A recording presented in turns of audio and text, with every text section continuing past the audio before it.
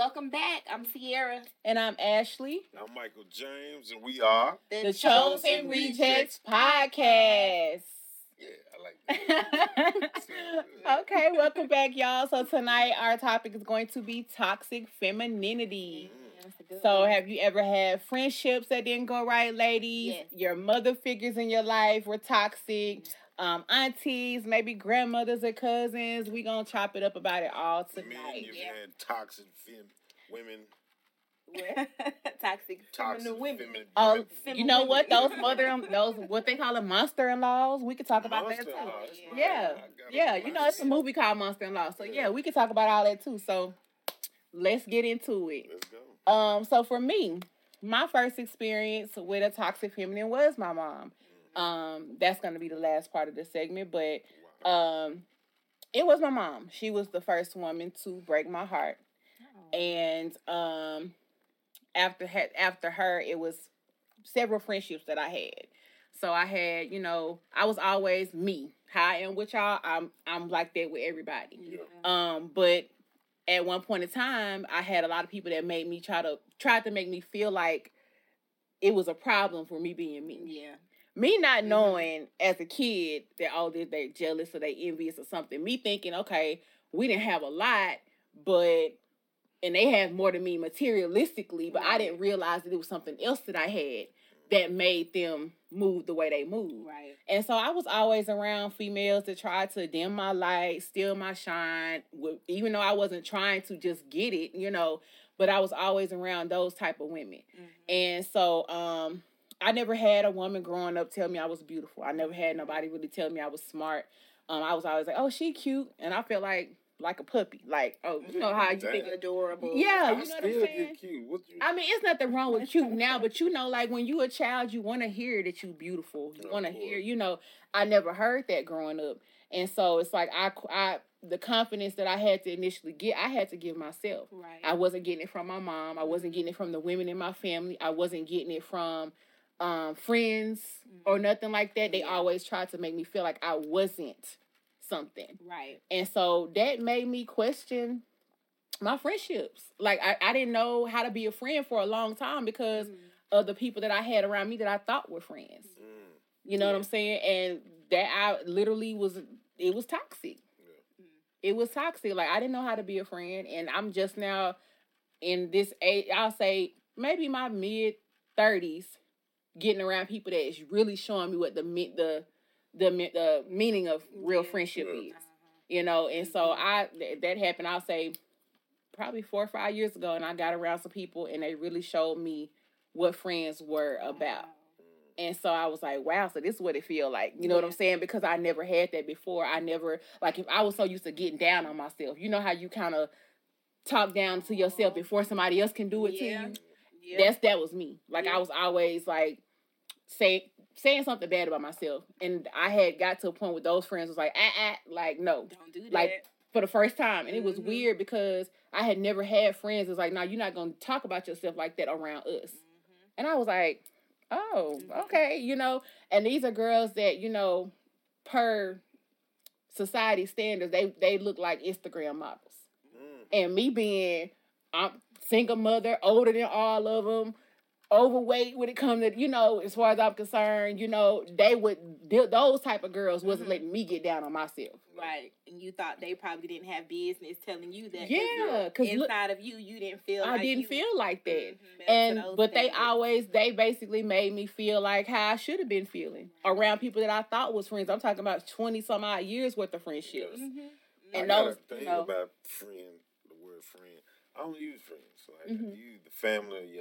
Family, as they sound. Family. No, family. Like family. P Valley. I still don't want the friend. The friend. You don't want the friend in there? I don't want the friend. It's free and in on that. So I don't want that. You know what I'm saying? Because friend. Okay. Because what I found out, in my lifetime is that the family, are loyal. You know what I'm saying? Blood makes you related. Right. And it's people people that's not even related to me that I look at it more as family. No. And it's people that's related to me, I'd be like, I want to beat the shit out of it. No, seriously. Because I've had to grow up, like, me and my brother, like, all we ever had was each other. So anytime that we were around friends, our friends became our family. Yeah. And that's why I took offense to so much that was happening, because I'm like, y'all don't even know I don't have family for real. You it for me. Yeah. And for people to move the way they was moving, that was hurtful. Yeah. That was hurt. And then especially, when it's female friends and you thinking like, okay, I had sisters, but I didn't know that until later on in life. Yeah. And so my friends were always my sisters, and they always felt the void that I didn't have. And so it was just like, dang, so you can't even have decent relationships with females, with other women? Like, why is it? Can I go back to saying, like, well, let me ask you a question. How's your relationship with your mom? Me and my mom good. Like, how did it come about, though? How long did it take? You know what? We have always pretty much, for a while, we've been good, but we're way better now. Yeah. At first, it was kind of good because it was like, we were talking, we were like how you and your mom were, we were communicating, but we weren't really dealing with the issues. Yeah. It wasn't because I didn't want to deal with the issues. It was like the surface. But it had got to a point when we all moved to Atlanta in 2019. They were coming from Ohio. I was coming from Texas. And we all pulled back. That was our first time living around us, being around each other for sure in like 5 years. And I told my mom, I remember being frightened, and I called her one day, and I was crying, and I said, Mom, I don't know if I want to move around y'all. And she was like, what's wrong? I said, every time I'm around family, it's always something bad that happened. And I said, me and my kids been by ourselves for 5 years now, and we've been good. Yeah. You know what I'm saying? With we've been good. We haven't been hurt by people that's supposed to be family because we've been by ourselves. It's just been us. And so, and I said, I was like frightened. I was scared and everything, but we got down here and we had some conversations that needed to. They wasn't all positive because, people got to want to be accountable and, own up to things that were said and done. Right. But we're good. Like, when I say we're good, like, I don't really have to have those conversations with my mom anymore. I don't have to bring up certain things. Like, it used to be a point where I would say some, as far as, like, me being a mom, and she would try to equivalate her motherhood to mine, and I used to tell her, no, you can't do that. Like, not to be funny, but when it comes to how the mother that I am to my children versus how you were to me and my brother, we do not compare. And it wasn't to make her feel bad or, anything like that. It's just the fact that was our truth. Because at one point in time, she was everything to me when I was a kid. Yeah. She was the standard for me. Yeah. And when we left Florida, her and my stepdad separated and we moved back to our hometown, she became somebody I didn't know. And she started treating me in a way that was surprising to me. And she would lie on me a lot about things. She wouldn't defend me when I needed her to defend me. So I became a fighter, defend myself through all, and not just mentally and physically fighting, because I had to. You had to. You didn't have anybody else. I didn't have nobody else. I didn't have no siblings come to my aid. I was older than him. You know what I'm saying? I didn't have no siblings come to my aid. I didn't have no cousins, no parents to say, oh, let me call my mom or my daddy because, you know what I'm saying? It was always just me. Right. Well, do you feel like that? Totally get that. Do you feel like that helped you along? It did. It did. No, it did. It really made me. Discussion similar to this on the last episode about my mom. You know what I'm saying? And I'm grateful that I didn't stay around my mother to be raised because it made me who I am, and the responsibility and all the game I got from my grandparents. You see what I'm saying? So I got an old soul, but then I'm young at heart. Right. You know what I'm saying? So just like with all the stuff you went through, you know how to choose people now. You know the people you want in your life. And when somebody say something crazy, it's like, nigga, I already heard this before. So you can't really break me. Right. I see everything as it is. You know what I'm saying? Like, like I said, it was a lot of things that was said and done that surprised me, shocked me, hurt me. But it's like now that she's held herself accountable for it. At one point, she was just like, I'm not going to keep apologizing, But I was still dealing with that. You know what I'm saying? And it was just like, your behavior, like I said, it ain't that I'm trying to keep throwing it in your face. But if your behavior is still showing me that you triggering me. Yeah. You know what I'm saying? I'm trying to be over it. I want my mom. Right. You know what I'm saying? Now, you can't. I cried when my mama left here for Mother's Day. Yeah. Like, my brother said I looked like a puppy. When her and my grandmother left, I literally stood at the door and I was shedding tears when he was taking them to the airport because I did not want them to leave. I cried the whole time they was there and I just laid around on them because they my safe space. Yeah. Like, 'cause even one time with my grandmother, I didn't think my grandmother liked me. And that was because of how I was conceived. Yeah. You know, my father was their pastor. Wow. And my grandmother and my grandmother and grandfather were really close with him. And I always felt that she liked my brother more than she liked me. Mm-hmm. And that it was a lot of stuff that was done. And it made me feel like he was favored over me. And he can even tell people that. But it's just, when I finally did talk to her about it, it was one day I was going through a lot of stuff with my mom. And my mom had lied on me again about something. Mm. And I just, at that point, I felt so defeated. And I went to my grandmother's room and I said, Granny, can I talk to you for a second? Because at that point, I had nobody. Yeah. And I'm trying not to cry thinking about it. That's right.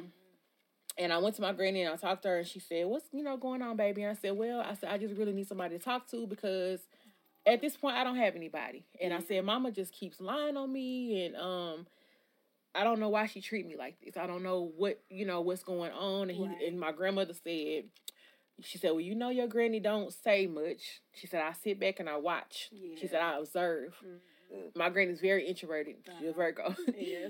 But she's very introverted.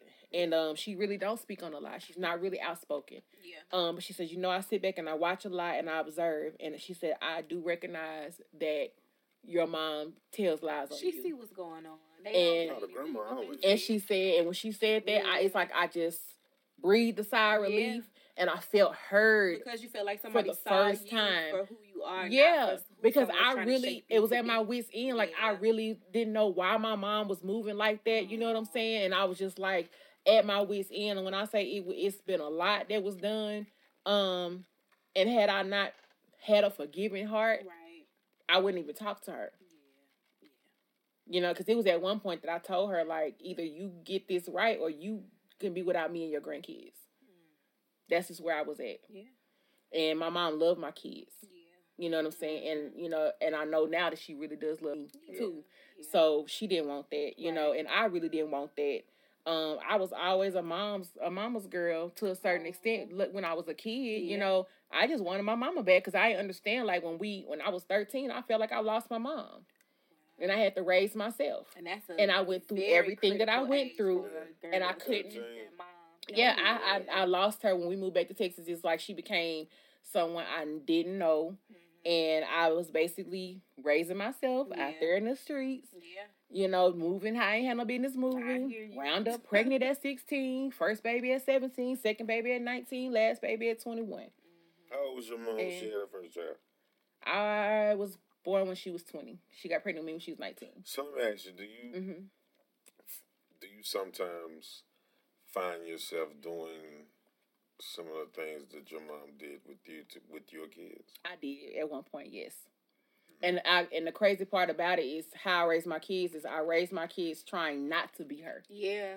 Yeah. Like I did literally the exact opposite of everything that she did. Mm-hmm. And then when I got older and I found myself moving like her, I would snap myself out of it because I wasn't healed. And it would kind of piss you off a little bit. Like this it's like, why am I, And I had to think, like, you trying to be the opposite of her. Yeah. But it's like, I took the good things. Like, my mom taught me how to keep house very well, keep myself clean, my children clean. I know how to... First teacher. Yeah, she was... I learned a lot in terms of the women in my family. Her, my grandmother, I know how to do my own hair because of them. I know how to make sure I'm together because of them. Mm-hmm. So, like I tell people all the time, like, if I ever push come to shove, if all the hairstylists just didn't work, ever... Yeah. I got me. Yeah. I know how to do my own makeup, my own nails, my own hair. I'm good. I've seen you put it together. Yeah, so it's just like, I don't, you know what I'm saying? I learned that type of stuff, the surface stuff from the women in my family. That's right. Yeah. I didn't learn the things that I feel like now are most important. Oh, yeah. You know what I'm saying? So it's just like, it took me to have that journey by myself to learn, to know what I know. And I'm teaching my mom now. Yeah. The student then became the teacher. That's right. And so my mom, my mom a lot about. Still, be humble. Yeah, of course. Because I still. You can't listen. They can have plenty of you. You can't have another mama. Exactly, and so I still find myself like it's stuff that I know. My mom's 60 years old now. She lived way longer than me. She got more experience than me when it comes to certain things. And so if it's stuff that I know my mama gonna tell me about, I'm gonna definitely call her and be like, Mama, what you think about this? Or what would you do if this? You know, like we had those conversations. Like Ciera was on the phone with me the other night on FaceTime and my mama and had us both laughing. Like we're good. Like we really, really good. And I call my mama, just stay on the phone. We just be breathing. Like, you know, just to be on the phone with my mama. You know what I'm saying? Does so that have effect on some of your relationships? My female relationships, of course. I'm talking about with men. Oh, with men, I feel like my father had more of a effect on me with that. But like you said, you know, just some of the things I've heard and the triggers. You know, men may say or do some things that can trigger something that your mom done to you. So does that, you know, cause an effect? If you when it comes to stuff like gaslighting and things, because she used to gaslight me a lot. Ooh, that's pretty much a tough one. My whole family used to gaslight me a whole lot. I was always, because like we talked about earlier, I was really, really outspoken at one point, and I became very, very meek and scaled myself back because nobody liked what I had to say because I'm just raw. Yeah. Always been that way. And if I see something, I'm calling. You know what I'm saying? That was just always me. Yeah. But you know, when people not ready to hear it, the truth, it's a problem. Yeah. And the part is, it's not even that they're not even ready to hear it. It's just who the messenger is. And so I felt like it was cool if somebody else would have said it, but if it was me, it was a problem. So I got to the point where I kind of shut up, sat down. I was docile. Yeah. I didn't speak up for myself. I let a lot of things happen to me that, and that was in the spirit of me just not feeling like I could say anything. And and she was a big part of that, you know, and it was too, and then come to find out, you know, she told me a long time ago that she was jealous of me at one point because, she said she was just jealous of me at one point because she said, you've always been my spoken child. And she wasn't raised to be like that. My mom was very, very gullible and naive and not raised to really speak her voice. She was basically raised in the era of be seen and not heard. Raised in the era of just look pretty. Yeah. And we still got that. And we do still have that. But she's now, my mom just, you know, she's 60 now, but in her, I'll say maybe in her 50s, she found her voice. And, you know. Do you find yourself competing with your mom? Do you think your mom competes with you? Probably at one point. Because I think that's what a lot of our black women, a lot of just women, period, that, you know, mothers will compete with their child. Yeah, and I think at one point. I've seen it so many times, it's like, majority of you know, the women today is competing, or the mother's competing with the daughter. And they actually looking at the same type of man. That's deep. And I could not even I mean, just think about that. Is that the same thing of the feminine, you know? Well, I think that comes to play with a lot of daughters who maybe had fathers who were present too, because a lot of times, especially for the daddy's girls, and I was a daddy's girl, like you couldn't tell me nothing. I was going to ride till the wheels fell off with my dad, right? Yeah. And I think because of the relationship I had with my father, you know, I was a good kid, you know, especially I was a little shy when I was younger, so I was kind of always up under him. He was my voice. He was my protector. I trusted him. And my mom was really close with my brother. So it's like, I don't know why opposites attract the way they do, but, you know, my brother was really tight with my mom, and I was always really tight with my dad. And I think sometimes when things would go wrong in their personal relationships, you know, and they didn't see eye to eye, you know, the kids felt the brunt of that. And a lot of the times, I was just a kid, so if they're not on good terms, but me and my father are on good terms, I don't know how that dynamic played into my relationship with my mother. Right. 'Cause ours was strained, too, for a very long time. You know, I know we're going to save this for later, but, you know, we were blessed enough to have our moment recently. And I'm just really grateful for the turnaround. But for a long time, I felt like the black sheep of the family. you know, the relationships that my mother had with other people on her side of the family. You know, certain things would be said about me that may not have been true. To kind of shape a perspective about me without me being allowed to just hold space for myself and just let you see who I am. Right. Or for you to even, you know, welcome because they've already formed their opinion based on what was already said. Yeah, absolutely. And that did take a toll on me as far as relationships go with other women. Yep. Because as a child, you know, and this is just me being very candid, I didn't always trust my mother because of the strain that came with the relationship on the ways that we dealt with one another. So if you don't trust the first woman in your life, that trickles over into how you deal with everybody else. Yeah, absolutely. So I think my first best friend that I can truly say was my first best friend was in middle school. And she had a really good mother, very active mother in her life. And her dad had passed when she was younger. So here I am with this father who's very active in my life and my mother who I have a strained relationship with. So we just kind of clung to each other. So her dad was, my dad was her dad and her mom was my mom. So I would go over there on the weekends and her mom would do all the girly things with us. Oh, Ciera, come over here, let me do your hair. Oh, Ciera, put this on. You got such a cute shape. Try this on. Shannon, go get that shirt and put that on Ciera. Yeah.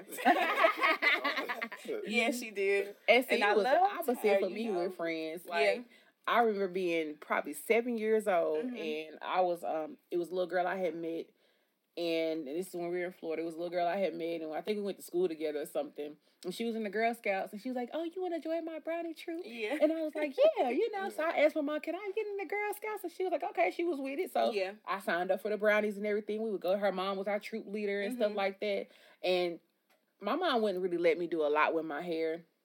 But her hair was braided and she had the beads and everything. And I thought it was really, really cute. And she was like, "Ask your mom, can you get your hair like mine?" I was like, "Okay." And she's like, and her mom was like, "I'll do your hair for free, you know, whatever." And I was looking, I had a whole lot of hair, you know. And I went home, I asked mom, I said, "Mom, can my friend so-and-so's mom do my hair?" And she was looking kind of weird, but she was like, "Okay," you know. So I told the girl to come in so she said, "Okay," you know. She let me get my hair done. Next thing you know, I'll say some days later, the little girl was going around the neighborhood telling everybody that I tried to be like her and get my hair done. Now, we about 7 years old. Yeah, we little kids. So it was always those type of friendships with me from a young girl. Like, I could never really have real friends. It was always stuff like that. Yeah. And even when we had moved back to Texas from Florida, I had met a group of girls in, like, the 9th grade. And I thought we vibe really, really well because I like to dance and how we quote the movies and we just love certain movies. We used to love What's Love Got to Do With It because we would do all the Tina Turner's dances and, you know, we used to just make up dances together because I was thinking like that's the stuff I used to do when I was in Florida. That was like how me and my friends were. And met this group of girls thinking we was good. Come to find out the whole time they was talking bad about me to everybody. Trying to say that I was trying to be like them, doing my makeup and hair, when if they even really knew me, they would know when I lived in Florida, that was already me. I just thought I had found my little tribe. And so it was always that type of stuff with me and female friends. Like, it was never, I'm going to be me regardless, right? But if it was always me being me, made them think I was trying to outdo them. But that's the thing that I think is so crazy. Like, where do they learn this idea of competition? It's passed down. Yeah. It's generational. Yeah, we didn't come up like that. Like, even I'm looking at my cousins. You know, I have family from Cleveland. And it's weird because my mother, she comes from, it's 3 of them, 3 sisters. They had all boys except for me. And then on my father's side, I'm the oldest girl as a grandchild. But none of his siblings' children have sisters, right? So we kind of lost that dynamic of sisters after my parents' generation. Right. So we dealt with one another like sisters, my cousins and I. And we never, ever had that idea of competition. It wasn't something that was in our family. So when you get out into the real world and you get out into the workplace and you go to school and you see it, sometimes it's hard to identify. And sometimes you don't even know that you're being competed with because you're not used to that. You just being you. Yeah. And then you realize, oh wow, like they kind of coming for me. Mm-hmm. And yeah, it took me a long time to realize that, like, dang, you really didn't have no friends growing up because they were all in secret competition with you and you just thought you had friends. Yeah. Do y'all think that affects, like, when women having their business? If you have a business and you're trying to get other females to support this situation take effect? Yes. I want to know because the story here for me today. No, you know what I'm saying? I'm going to hear all the questions. Ask them because some brothers want to know what's going on. Like, no, it is. It's a big competition thing. Like, and I had to get to the point where I just shut up about it. Like when I started my first business a few years back, probably 2020 or whatever. That's how I really started seeing how people felt about me. Like, you my friend, but you won't even share you won't share a post. You won't even like it. You won't even like it. You won't even tell nobody about it. It was something I saw. You won't even buy the cheapest item. It's something I saw on you know what I'm social saying? media about that. People it's weird. That's on your page, that's your friend, like, so-called friend. See, that's why I don't use that word. Right. And they're on your page, but never like or comment anything because the people they talk about you to may see it. Yep, I've seen that, and that was some cold stuff. I always have resonated with that, always, because even with us doing what we doing right now, you know what I'm saying? Like, I've noticed, like, people literally, you my friend, but you ain't like nothing, you ain't sharing. Let me share this. You know, that's crazy. That's I think weird. With business or just anything you're trying to do. Period. People don't jump on until they see others jump on. You know what I'm saying? Or they don't jump on. It's like they don't see the grind. Yeah. Everybody want to shine with you, but they don't want to go to the grind. What's that saying they said? If you want to shoot with me in the gym, that's what I'm on. Yeah. If you want to shoot with me in the gym, I don't even want you when I make the basket. Stay where you at. So when women go back to what I'm saying is like, let's say you have this business, you're shopping things out, and you got another woman who has a business and may want to, join with you in what they have going on. Is it a thing with them? Like, I don't know about you until you feel them out. For me, it's not even like that. People can be chameleons and act like people are great actors. For me, it's not like that. Like, I'm so with the whole togetherness thing, whether it's with just in our community. Like, I feel like I'm with the whole stick together and we move, as unity type stuff. I don't even look at it like that. Like, I invite everybody to try to do things, and it's like, okay, it's always something, but they won't invite me to do nothing when it comes to business or nothing. I'm always the one inviting people. Because I'm like, okay, if you got a good business acumen or we cool or, whatever, I think we can do this. If we're really friends, we can make this money together. But this is not always the case. What about you? Well, for me, I started my business. Well, I really put my business together last year, but I really didn't break ground until this year. Still chiseling away, slowly but surely, but, staying down. Start small and grow large. Of course. Like everything do. But I have noticed, and I don't even know if this is just with other females, but just in general, some of the people that I thought would kind of clap for me, they don't. Have been silent. I'm sure. Some of the people that I thought might, purchase my hair growth oil or my Ruby Bloom tea have not partaken. Have not even come by and said, let me get a cup of that, on the house. So I try not to all the time. Yeah, it's so good. And anytime I ask you to speak on it, and she'll be like, "Oh yeah, the Ruby Blooms, you should try it. It's good, And I just tell everybody about this. I had a friend like that, because I have been the introverted kind of put my foot in the water, see if it's cold or warm. I'm like, okay, let me just get out here and do my thing. And then you get out there, and then you get this silent response, and it's kind of like, okay, do I go back into my little hermit shell or do I keep going? And I got a good friend, a best friend in the backround saying, girl, you better keep going. And I'm like, keep going. Yeah. But even with the podcast, I've mentioned it to a few people, we're gonna go tape our second episode today. Oh yeah, we just dropped the other episode on Spotify. We on iHeart, Pandora. We worldwide now. We worldwide now. Like the rapper said, on all platforms. On all platforms. And I'm just waiting to hear like what their response is. and they haven't. I'm still waiting too, and that's the crazy part. I've had people keep telling me that, like, we're gonna listen. I've learned that, sometimes your biggest supporters come from the people you don't know. So maybe this isn't supposed to reach you yet. It will. It will eventually. And when it does, it's gonna touch you in a way that you need to be touched. You know what I'm saying?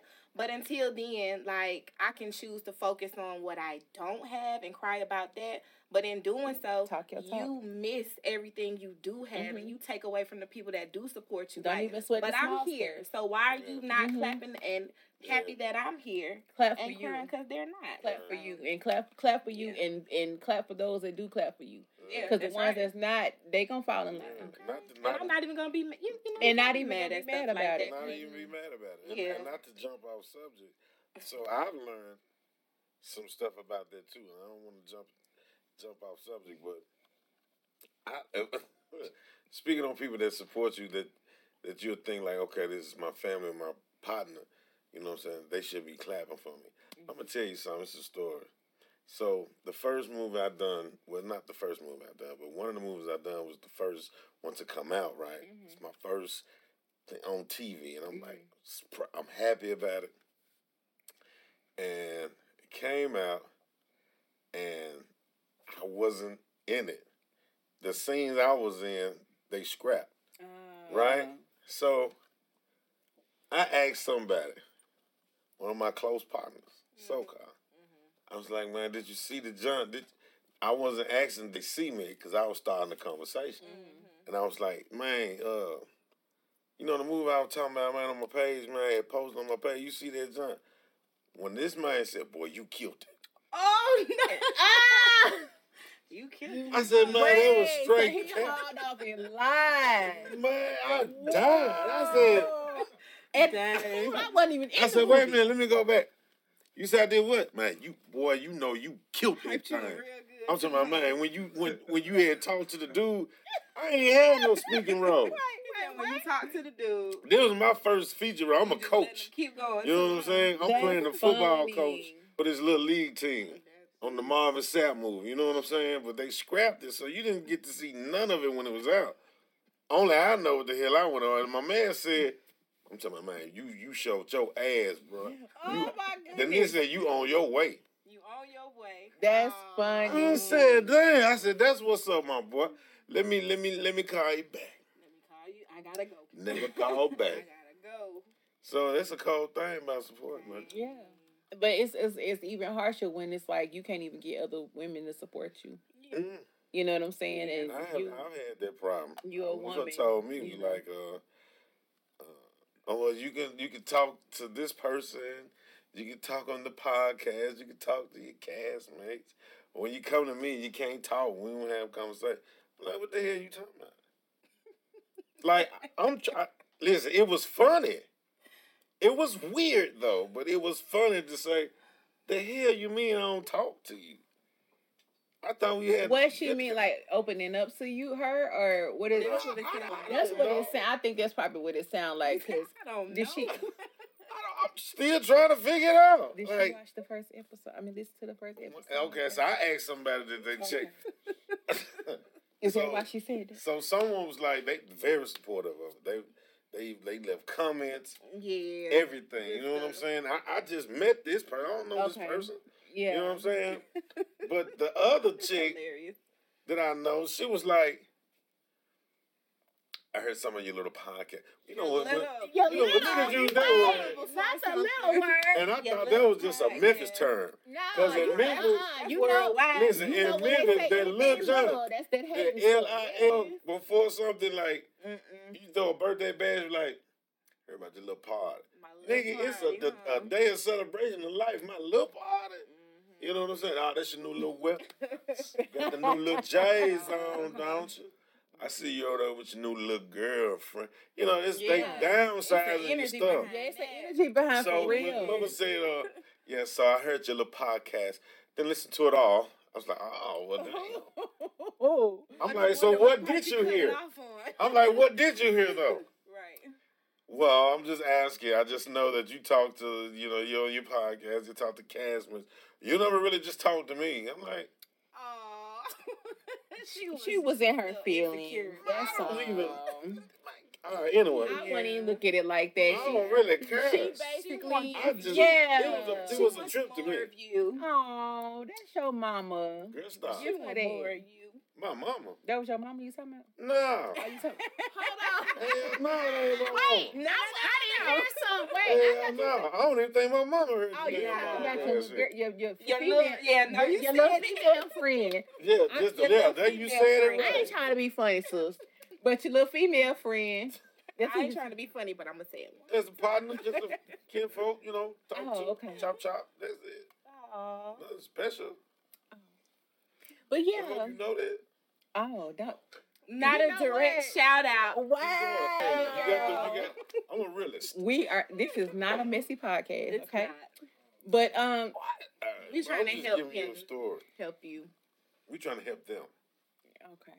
I'm a little As a sweaty. collective. As we're helping ourselves. Look, as we're helping ourselves. We in 30 minutes of this shit.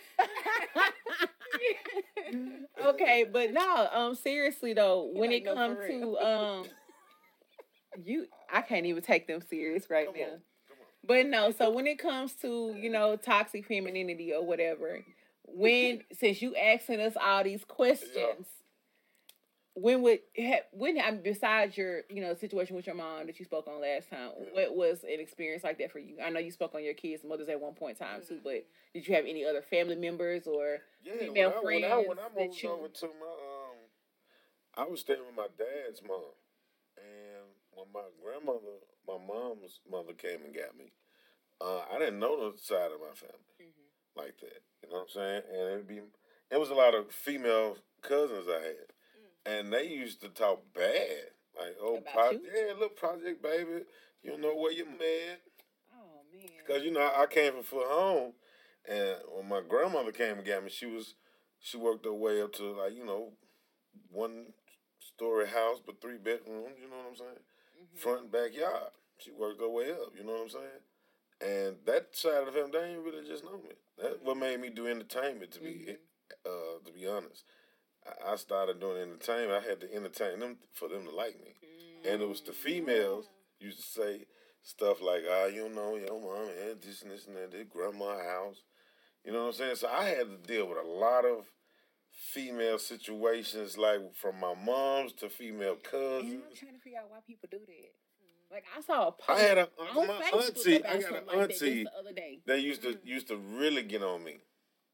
Like her and my mom, I guess they didn't get along, you know what I mean? And she used to say stuff because I was a little,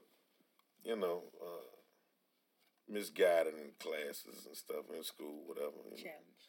Whatever, No, I ain't gonna hell no, I wasn't slow. I'm very smart. But I was very disruptive. All right, and my aunt used to say things to me like, "You just like your mama. You ain't gonna be shit." You know what I'm saying? So I used to. It was females that was putting shit. And how did not that only affect your mama relationship leave. with females? You dealing with that. You're dealing with your cousins talking shit, female cousins talking shit. Then you got your auntie. The grown folks. So that took a toll on me when I got older. How did that translate into your relationships? Bad. Very bad. Like I said on the first episode, I would fuck off first, so I wouldn't get hurt. I was expecting someone to leave. Right, yeah, I was expecting for you to hurt. Yeah. That's crazy. But I'm all right now. Of course you are. Thank you. You more than all right. Of course. That's right. Thank you. Thank you so much. You know what I'm saying? I ain't always right, but I'm all right. You know what I'm saying? Right. But it's taking its tolls. You know what I'm saying? Yeah. And I used to. How's your relationship with your sister? I know you mentioned her too before. My baby sister? Yeah, the one that's a stud? The one that's a stud. Better than me. I ain't never said it. He said y'all look alike. That's what he said. You look better than me. I can't give you that. That's my baby sister. I love her to death, though. You know what I'm saying?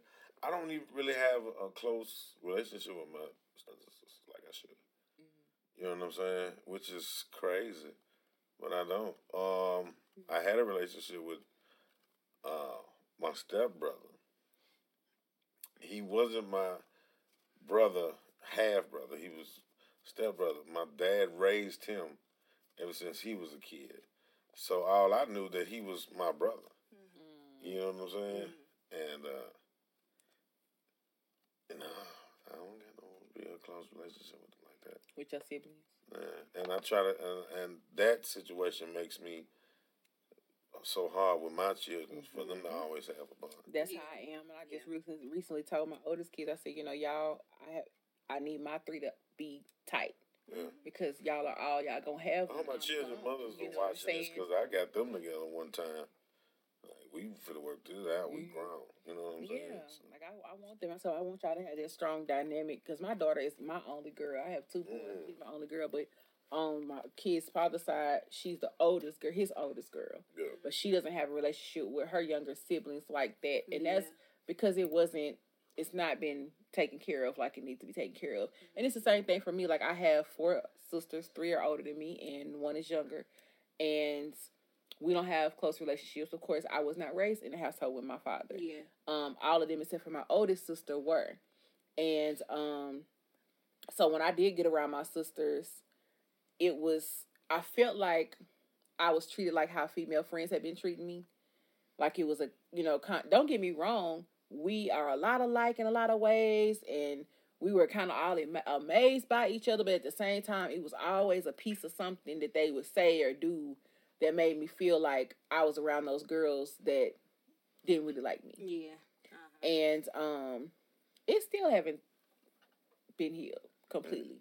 I'm working on it because they know how I feel, and I'm not having it any other way. Mm-hmm. I know my purpose, and I know that my purpose is to heal my family. Right.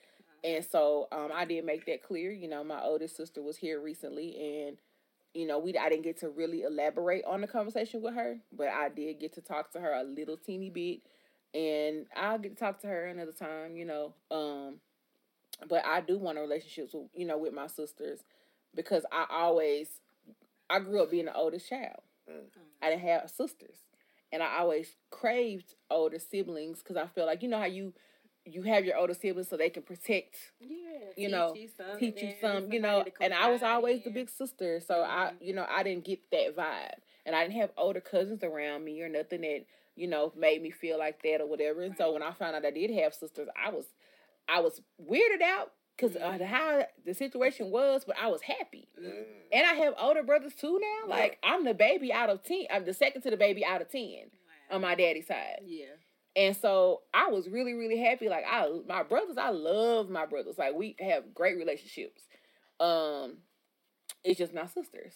And that's because that I believe, well, my youngest sister and me, she's 10 years younger than me, so we really don't have a relationship. Okay. It's not a bad situation. It's just we wasn't put in a position to get there. Okay. So we'll hit each other up on Instagram every so often because I kind of look at her like a little mini me. When it comes to fashion and different things, whatever. Mm-hmm. And so, I'll update her on my life sometimes, and she might hit me up or whatever sometimes. But, and then my oldest sister, I just really hadn't talked to her in years, and we always pretty much had a cool, conversational relationship, but she's so much older than me too, Mm-hmm. But the two that's like right there in the middle, that's like closer in age to me, those are the two whose relationships are really strained with me. Yeah. And that's because of the fact that I was conceived on their mother. Yeah. And they will never really say that, but I know that's what it stems. Discernment tells me, that that's what that is. Yeah. And while my sister was here, me and our oldest brother had a slight conversation, and I kind of threw it out there. I said, the person that needs to be being held responsible and accountable for all of this is not being brought into question. I said, it's not my fault. Right. And the thing about it, and like I said, I will no longer pay for my parents' indiscretions. I'm not. And maybe when they get to that point where we can have those conversations, and they can be real with themselves about the fact that your daddy hurt your mama, or our daddy hurt your mama, not me. Right. You know what I'm saying? Yeah. So when we had that conversation, when that happens, then maybe we can have those. Because I have plenty of nieces and nephews, and every time I've had a chance to be around them, they love their auntie. Like, one of my nephews used to call me what he used to call me, Auntie Tasha Mac. I don't know why. He used to call me Auntie Tasha Mac. But I don't know. Tasha Mac is from what? The Game. The Game. But yeah, like. Oh, you did? Yeah, there were several Tasha Macs before they came out. But yeah, I really do want their relationship with my nieces and nephews because I look at them, like I said, as an extension of me. And I would, anytime I was around them, I always took care of them like they were my babies. You know what I'm saying? And I missed out on their lives because of decades old issues. Right. That was before all of our time. You know what I'm saying? And it's like, when is it going to get to the point where we fix this? Because, you know, part of me not being able to have those relationships with other women is because I ain't got it with my sisters. And they mean a lot to me. They don't probably know it, but they do. And they probably feel that too. But it's like, how do y'all, who's going to initiate the... I was going to say that. Yeah, the thing about it is, of course, it's going to always be me. Right. It's always been me. And it's just like, you know, I'm to the point where I'm tired of it being me, though. Because it's like, y'all say y'all love me. Because they all say, oh, we love you, we love you, we love you. But it's like, y'all love me from a distance. But I hear what you saying. Like, when it's going to take effect, though? But everybody has to want it. Yeah. You know what I'm saying? I can initiate it. I can initiate it all the time.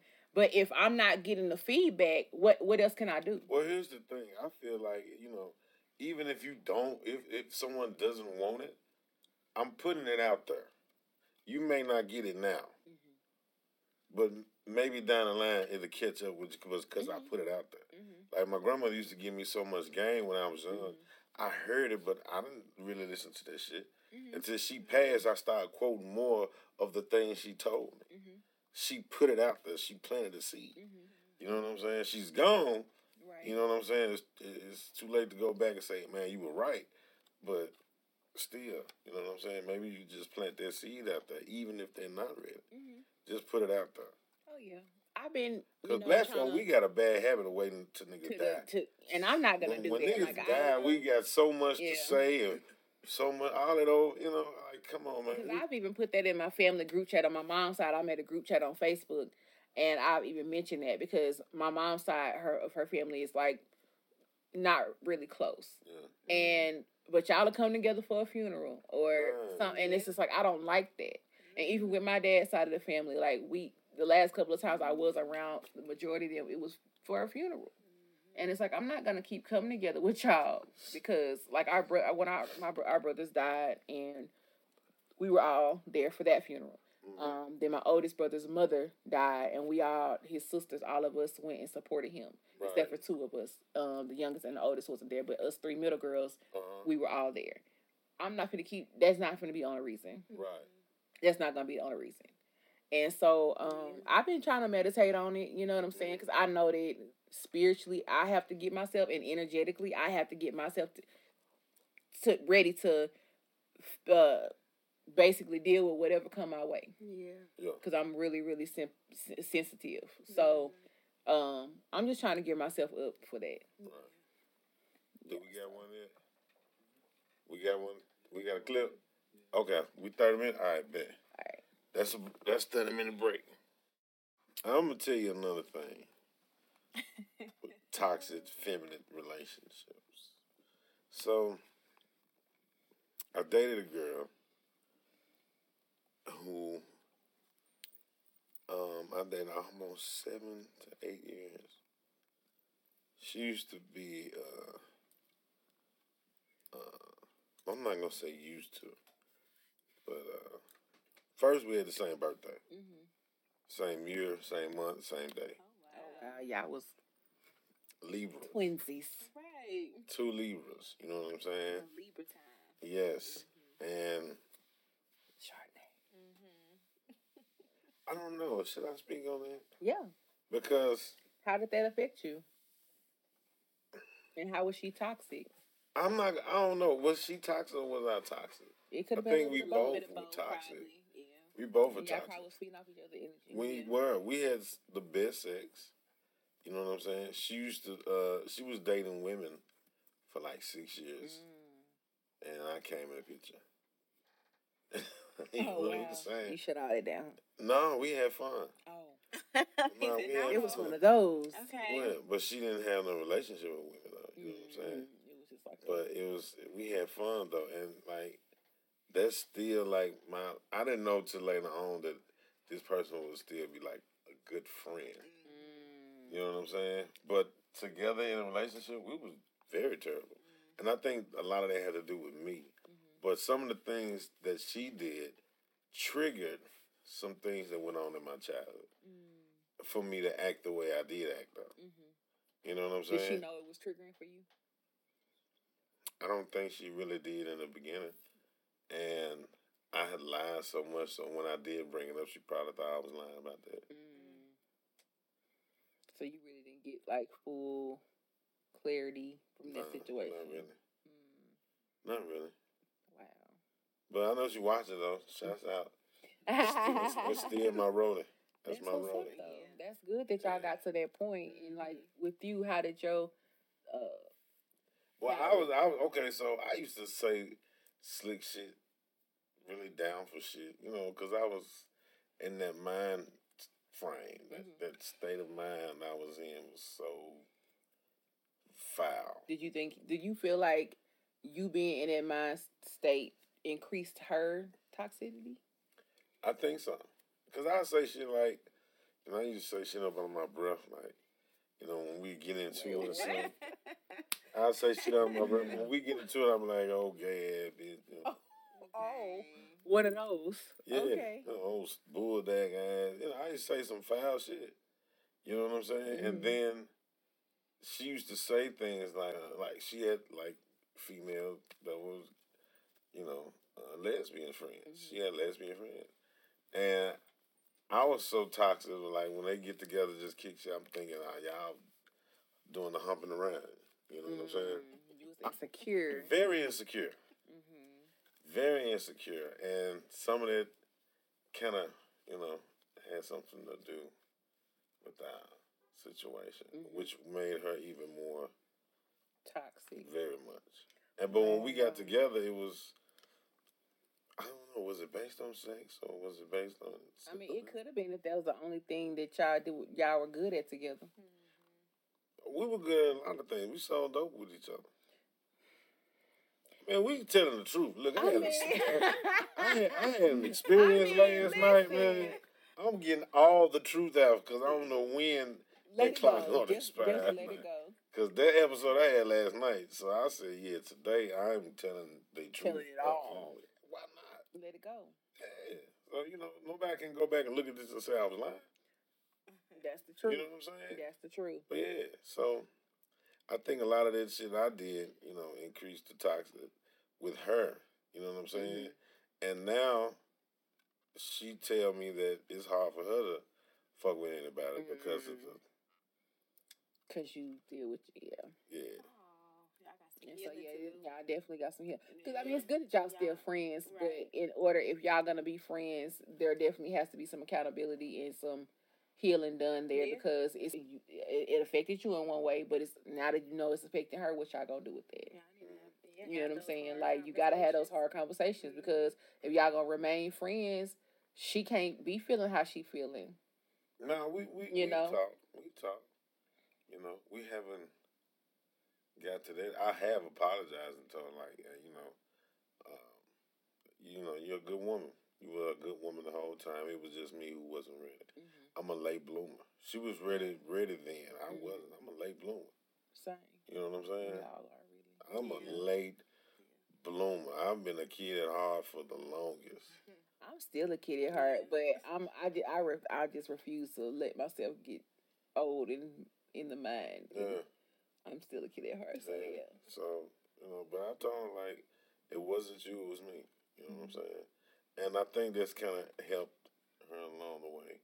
But still, like, far as relationship, she ain't dealing with it. She gonna have to deal with that. Yeah. Because even though if y'all have had those hard conversations, she's gonna have to deal with that within herself before she can move on because she can only hold you accountable for so much. She has to hold herself accountable. She allowed. Now, let's talk about something else on this note, ladies, since I got y'all here. We got this toxic feminine relationship situation. Okay. So dealing with a woman who has a significant other and says they're not vibing anymore, but they're still together in the house, and I'm waiting. Who's the fool? Is it me? Who's the fool? Because they keep promising.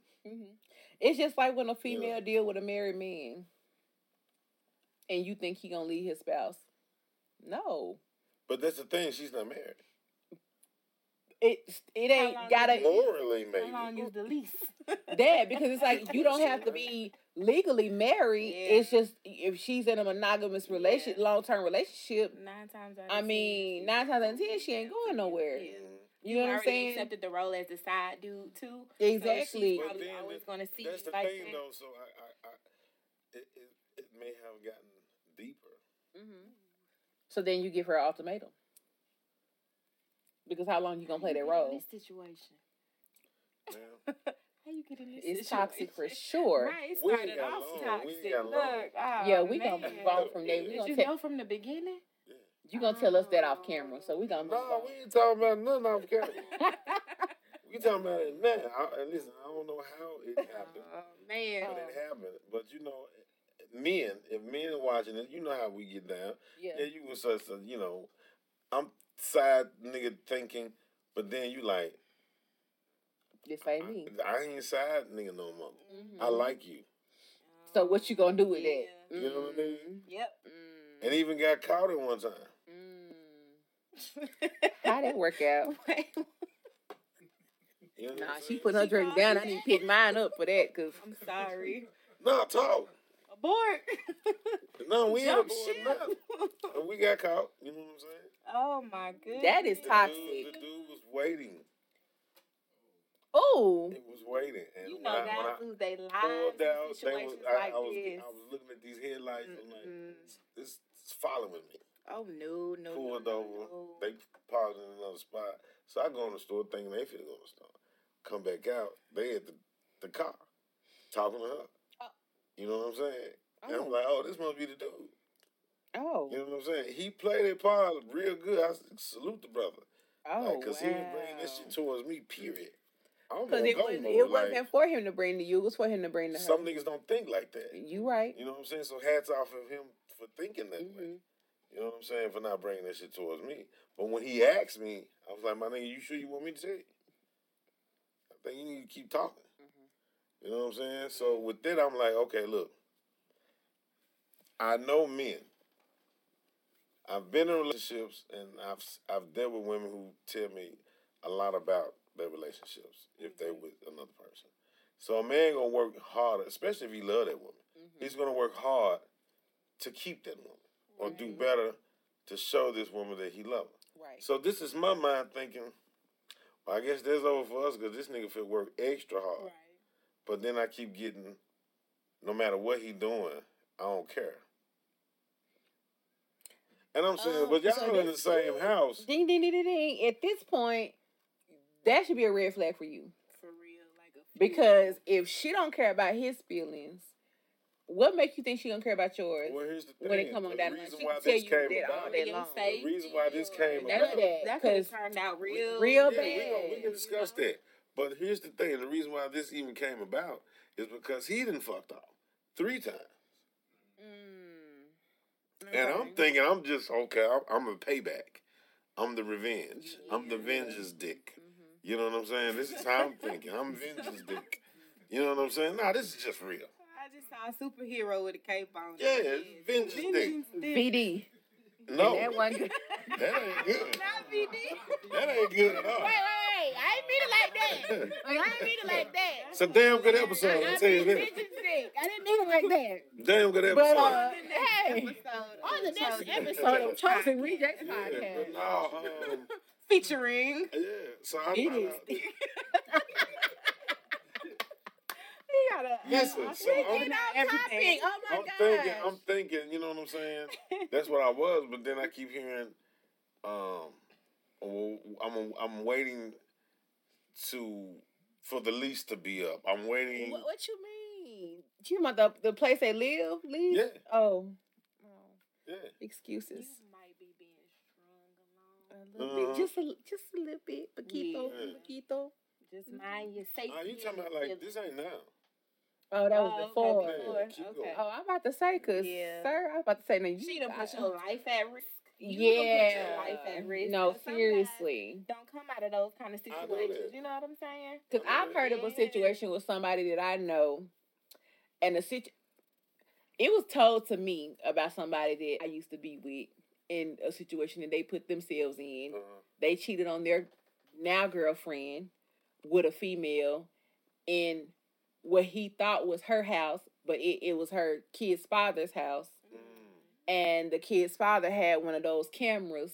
Damn. And the things was set up on his phone, and he saw them in his house doing the do. All through the house. And when that person found out, my ex found out, yeah. What happened? We waiting on you to He basically told her, like, don't call me ever again because you put me in a situation. Wow. Even though he was already doing bad by you cheating on your person, you know what I'm saying? But you got put in a situation where you could have lost your life if that man would have came home with a strap, anything. You know what I'm saying? Like, and when the person brought it to me, which I'll be understanding why they be bringing that stuff to me, but when he brought it to me, I was like, I hope that he saw that for what that was. You know what I'm saying? Because that could have went bad. Mm-hmm. You know what I'm saying? Like, I don't advise nobody get themselves in them type of situation. Yeah. If you got a person, be with your person and leave me alone. Because I don't have time for Is it toxic? Is this a toxic woman? Let me give you an example. If she's telling other females how the sex was, is that a toxic woman? It depends. Because think about this: a real motherfucker, like guys, guys. Y'all talk worse than we do. But here's the thing. Hold on. Let me explain. Let me explain. If it's somebody we don't give a shit about, that's real. That's real. We letting it all hang out, bro. Let me tell you what such and such a did. You know what I'm saying? It went down this way. Oh yeah, y'all do got some like girls when it comes. But when it comes to the one that you fuck with, you ain't only way that your guy's gonna know is he's missing. He's not with us. She must be putting it down. You know what I'm saying? But we don't say it. But when it comes to women, and y'all share information like that. Because I've heard women say, you don't supposed to tell your girlfriends or such and such. Yeah, because they'll be thinking about doing it. And I feel like this is me personally. I'm a very transparent person. I don't really mean to put nobody in my business. But I feel like if you say you're my friend, and I say I'm your friend, you ain't got no business looking like or thinking about my man like that. No way. Because I ain't looking at yours like that. Exactly. If you tell me something intimate, I'm not looking at your situation like that. We just having girl talk. And it really just depends on the dynamic of the friendship. And it depends on who that person really is. Because if that female has the intentions to be like that anyway, then she gonna move like that. You know what I'm saying? Because there are certain people, like you, of course you ain't gonna just get into the nitty gritty, dirty of y'all bedroom stuff. You know what I'm saying? But you may say some things, you know, in passing, but you ain't gonna just really break it down. You know what I'm saying? About detail, like all the way. I mean, you have saying, "Hey, here, look at this." Oh no, I'm not doing that. No, I'm saying that's a toxic. Is that a toxic woman? It is toxic. I think it's a toxic trait. Yeah. I'm not showing you my man's part. Thank you. Like that's not your business. Yeah, no, we're not doing I'm not showing you his man parts. No. I'm not really telling you that. No, that's a toxic woman, though, right? That's a toxic trait. Man, she may not be toxic overall, but that's definitely a red flag, toxic trait type stuff. And women, I hope you listen. I hope everybody's listening. But yeah, like seriously, you have to know who you're talking to. You know what I'm saying? It's one of those situations. Like I feel like with me and Ciera's friendship, I know who I'm talking to, so I know that when I talk to her about stuff, it stays between me and her. Right. Outside of me and her, it's on deaf ears. I trust her. You know what I'm saying? So it's not a lot of people like that in my life, but she's one of those people. Okay. Aww. Okay. Period. Get off my land. Get off my land. You will never cheat me from it. Nah, but no, seriously, you just got to know who you're talking to, because you do have some females. I've known some females that would tell a friend something just to see if she gonna move like that, like a test. Mm-hmm. Is that and good to test? And I don't think that's cute. If you have to, if you feel like you got to test your friend, then that's your answer. That's your answer. You know what I'm saying? And I don't feel like you should have to do that. You know what I'm saying? Like that's weird. Yeah, it is. Energy to me. I don't move like that. I've never moved like that. Like I have people that have done that to me, and it's like, if you felt like that about me, why are we even talking? Don't test me. That means you already think you have some reservations. But then too, to think about it like this, the women that have done that to me were women that have done things to me. So they're expecting you to be. They're projecting. They're projecting what they've done that I may not know about. And then I end up finding out later on down the line that you have dealt with somebody that I used to deal with. And then, that's why you moved the way you moved. That's why you were moving like that, because you was thinking that you was letting your guilt eat you up, that you moved like that behind the scenes with me, and you thought I was going to... No. Right. I'm a genuine person. I'm very genuine when it comes to that. I'm not going to move like that on you. I can know you did that today. Yeah. And, I had two friends, homegirls from high school. One of the friends had a boyfriend for years, on and off, but that was like her teenage love. The other friend, they were like the best friends within our group, right? And she was like the wild one, she's down for whatever kind of girl. They ended up hanging out one night, and they got a room. They stayed out, had some drinks, all that good stuff. My homegirl, the one that was that had the boyfriend, fell asleep early. Got drunk, passed out. Next thing you know, there are rumors that come about the other friend and the boyfriend. To this day, they still don't know exactly what happened, but their friendship has never been the same. And in our dynamic of our circle of friends, at that point, we just stopped trusting the other girl. Because she had her ways about her. Yeah. But you know how you just love a person, you're a teenager, so you really don't think that deeply about stuff like that. But she always had those little moments where you kind of, like, if I got a side eye you with my man, like you laughing, chest rub here, or you hugging a little too tight. Like if I hug somebody's man, we are doing a church. It's that church hug. Ain't gonna be no front. Nah. Nope. We gonna respect. You know what I mean? Yeah. So apparently she fell asleep early. They did what they did, and to this day, that was a very toxic. Well, do you feel like you've ever been a toxic female? Yes, probably to a man. Absolutely, I've had my toxic moments. Do elaborate, please. Look at him. He just want to get all into it. Listen, hey. Yeah, I've had my toxic moments because I was a hurt person, I had abandonment issues when it came to the relationship I had with my mother. I didn't know how to navigate in the feminine space. I was clingy. And it got to a point where, I would blow phones up at one point in time. Yeah, I did that. And then it flipped when I got into my 20s. And now I'm like, you know what? I'm going to be honest with y'all. So I will always give a guy like the benefit of the doubt. If you come at me genuine, I'm going to be genuine. But if not, tit for damn tat. Yep, that was me. Or get the best of me. Or trying to trick me out of, as they say, tricking me out of my drawers. All bets were off. And this was my early 20s, so... Yeah, I had that tit for tat mentality. I did at one point in time. I'm not like that anymore. Right. It took a lot of healing, a lot of self-reflection. Of course. It took a lot of moments for me to look at myself and be like, damn, that was really fucked up. That was really ugly what you did to that man. Dang, you might have really broke his heart. And having to go through those moments where I know that kind of pain, and I didn't want to be responsible for bringing that kind of hurt to somebody else. Right. Regardless of what they did to me, regardless of what or who I felt they were. It was just like, I know how hard it is to heal. I know how hard it is to have to turn things around and reprogram yourself and come through things. And I didn't want to be responsible for that anymore. So, I hung my little player card up. Yeah. And I started attracting a different kind of person. So yeah, I had a situation with a friend, and I was the wrong person, and to this day, we still hadn't really talked. We ain't friends no more. Yeah, same. I mean, we can see each other, and it's all love. Mm-hmm. But the situation and where I was wrong, we ain't never talked about. Yeah. And it was one of the situations where I did smash a dude. Yeah. And Ashley. Listen, it was not my intent.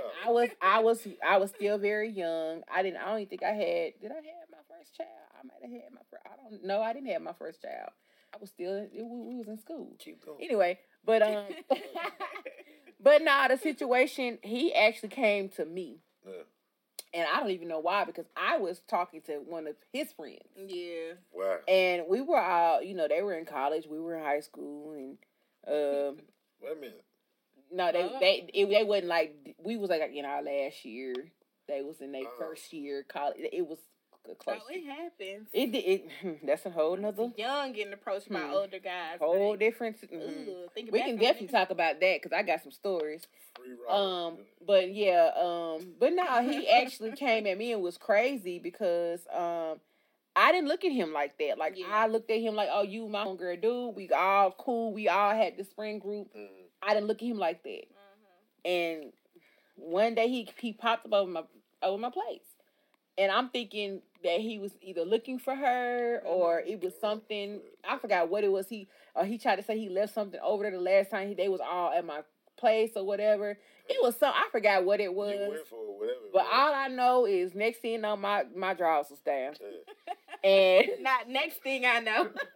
And it was not intentional on my part at all. And I felt like shit afterwards because we were really, really good friends in high school. Yeah. And I'm sorry, girl. Like, I never really did get to tell her that, If you're watching. If you watching, I would say her name, but I ain't gonna do it. Don't do that, because I ain't gonna do it like that. But no, I never did get to apologize, because she's like literally the only person that I ever did anything like that to. I never was the type of friend. Yeah. And so I felt like crap. But you were a teenager. Right, I was. So... And then when somebody approached me. She was. I was. She was a teenager. I was. And when somebody approached me about it, she never approached me about it, but when somebody else did, I lied about it. Because I wasn't ready to own up to it. You know what I'm saying? Yeah. And even some years later, at one point, I stopped feeling bad about it because I found out that she was talking about me anyways. Before that had even happened. Vindicated. I kind of felt vindicated at that point. But it still don't excuse it. Especially with my moral compass now, it does not excuse it. That's real. He actually did come back around in my life years later. And we were actually just really cool. He was trying to talk to me then, and I was like, we shouldn't have did nothing the first time. Mm-hmm. And I never did go there with him. Mm-hmm. I was like, we can be cool, we can be friends, in which we were friends, but I said, we can't do that again. I said, I know y'all, that was your high school situation, and y'all nowhere near together now. He, whatever, everybody got their own situations. I said, but we shouldn't have never went to begin with. And I feel like that was my moment to be her friend. Mm-hmm. Even though we weren't even talking like that. Like, cause I can see her today, and we, hey, all love, and, we cool and speak and everything. Mm-hmm. But I felt like that was my moment when it approached me again to be like, yeah. Because at that point, I had all three of my children. I was grown, and I, was like, nah. Yeah. Is this a toxic trait as well? With women who are, let's say, successful, they business, they own a business, they have a great job, career, got all the cars and the house. Mm-hmm. Yet, but alone. And when they get with a man, only thing you hear is them bringing up, it took a long time for me to get to where I'm at. You know what I'm saying? That's because they're operating in masculine energy. I'm trying to figure it out. Yeah, I'm trying to figure it out, because I think it's a toxic trait when you're dealing with somebody, and let's say you only been talking 4 days, right? Mm-hmm. And they come with the, what are we doing? Bitch, what you mean? What we doing? We're dating. Well, the thing about it is, right. Is this serving a purpose? Is it serving a purpose? We just stop. What the hell? This ain't been 4 months. It's been 4 days. Yeah. You know what I'm saying? Right, shawty. Like, and praise. you know, they want to look at you like, well, you ain't just really about me, or you on some more shit. You like, what the fuck you mean? You don't even know me. I'm gonna play the other side just because. Devil's advocate, okay. Okay, so I have been in situations where, you know, somebody will get my number and they'll text me, "How you doing?" Then the next day, "What you doing?" Mm-hmm. Okay, so that's day 2. Mm-hmm. By day 3, "Hey, Where you at? have a good day. What you doing?" Day 4, if you coming with that same "what you doing" type of energy, there's no progression. You're not making any phone calls. You're not trying to set something up to see if we want to meet in person and see how These are only Texas. Yeah. You're not having a conversation. Right. So by day 4, I can understand, like, okay, what are we doing? Like, this might. Nah, but that ain't the case, though. What is this woman doing? Just put it out there. This is not what has this? He like, let me clear that up. Okay, so this is past stuff. Because brothers want to know, and women need to know, and men need to know, and women want to know. Just life experience. So let's say you known this person 19 years. You haven't seen each other in 17 years. And you reconnect. And it's only been 4 days. Oh, that gives a little substance to it. Yeah, because it's like... It's 4 days. But no, this is my thing. I think she's looking at it like because y'all have known each other so long. She's looking at it like y'all known each other so long.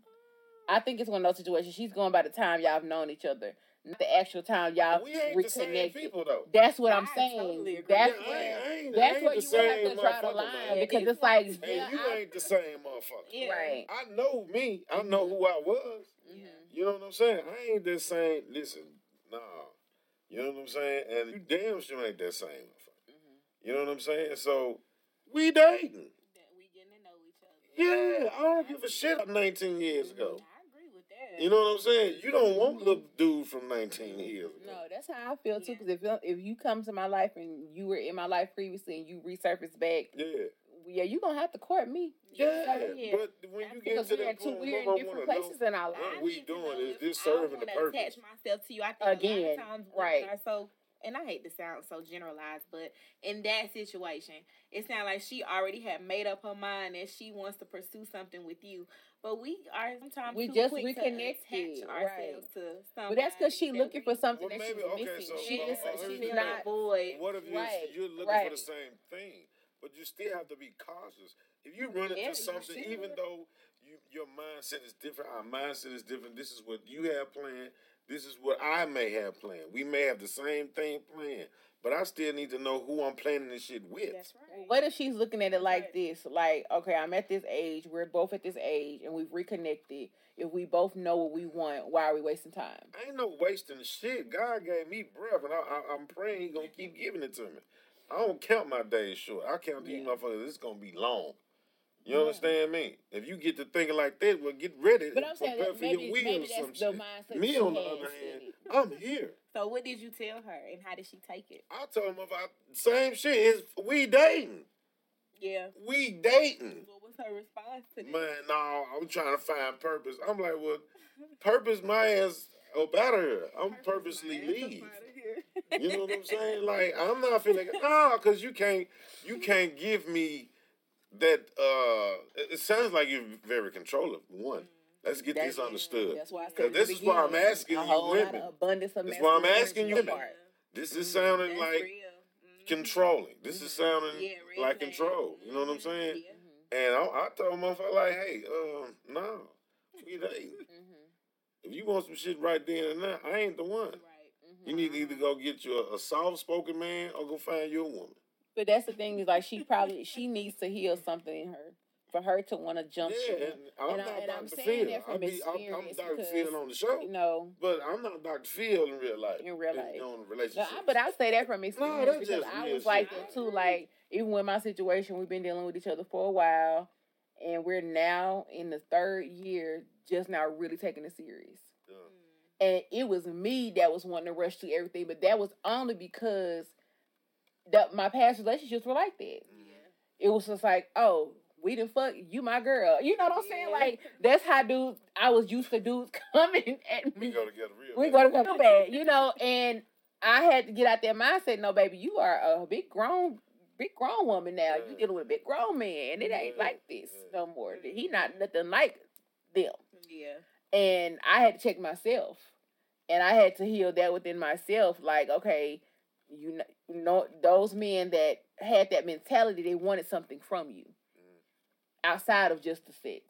They, you know, a lot of those dudes, they be needing a place to stay, or they looking for their mama, or you know, whatever. They needed something from me to where they felt like they had to love bomb me so quick. Yeah. And that wasn't, and it took me to be with who I'm with now to realize that wasn't normal. Yeah. And so he don't. I mean, I tell him all the time, like, you really don't understand. You done made me do a lot of work on myself in 3 years that I thought I had done. Yeah. Wow. And I was like, okay. And the fact that I know I'm doing it, it lets me know not only do I love myself more, but I do care about him enough to make those changes. Yeah. You know what I'm saying? So it was, for me, I feel like for a minute, I always thought maybe it was him. To a point, it was him. Yeah. But it was more me, just being real. Like, I was the toxic person in this relationship. I can speak on something like that. I was just engaged, and I'm saying this to say, God will put people in your life to prepare you for something else and then remove them. Yeah. Oh yeah. You know what I'm saying? For sure. I didn't have. I came to Atlanta in 2006, and I caught a charge when I went back to Memphis. So it was a while for me to come back and stay. So when I finally decided I was going to come back and stay here, I got engaged, and then I moved here. You know what I'm saying? And that same person I got engaged to introduced me to what you doing? The film industry. Right. You know what I'm saying? My mindset went on that. I'm like, okay, I took the last of my little dope money. You know what I'm saying? And I'm finna come in and start a new life. So I end up going to school to be to have my first aid CPR nursing degree. And I'm like, I'm a felon. I don't even supposed to have this, but I got it here in Georgia. I'm like, damn, I didn't know they were doing it like that. So in my mind, I'm finna be a regular Joe. Yeah.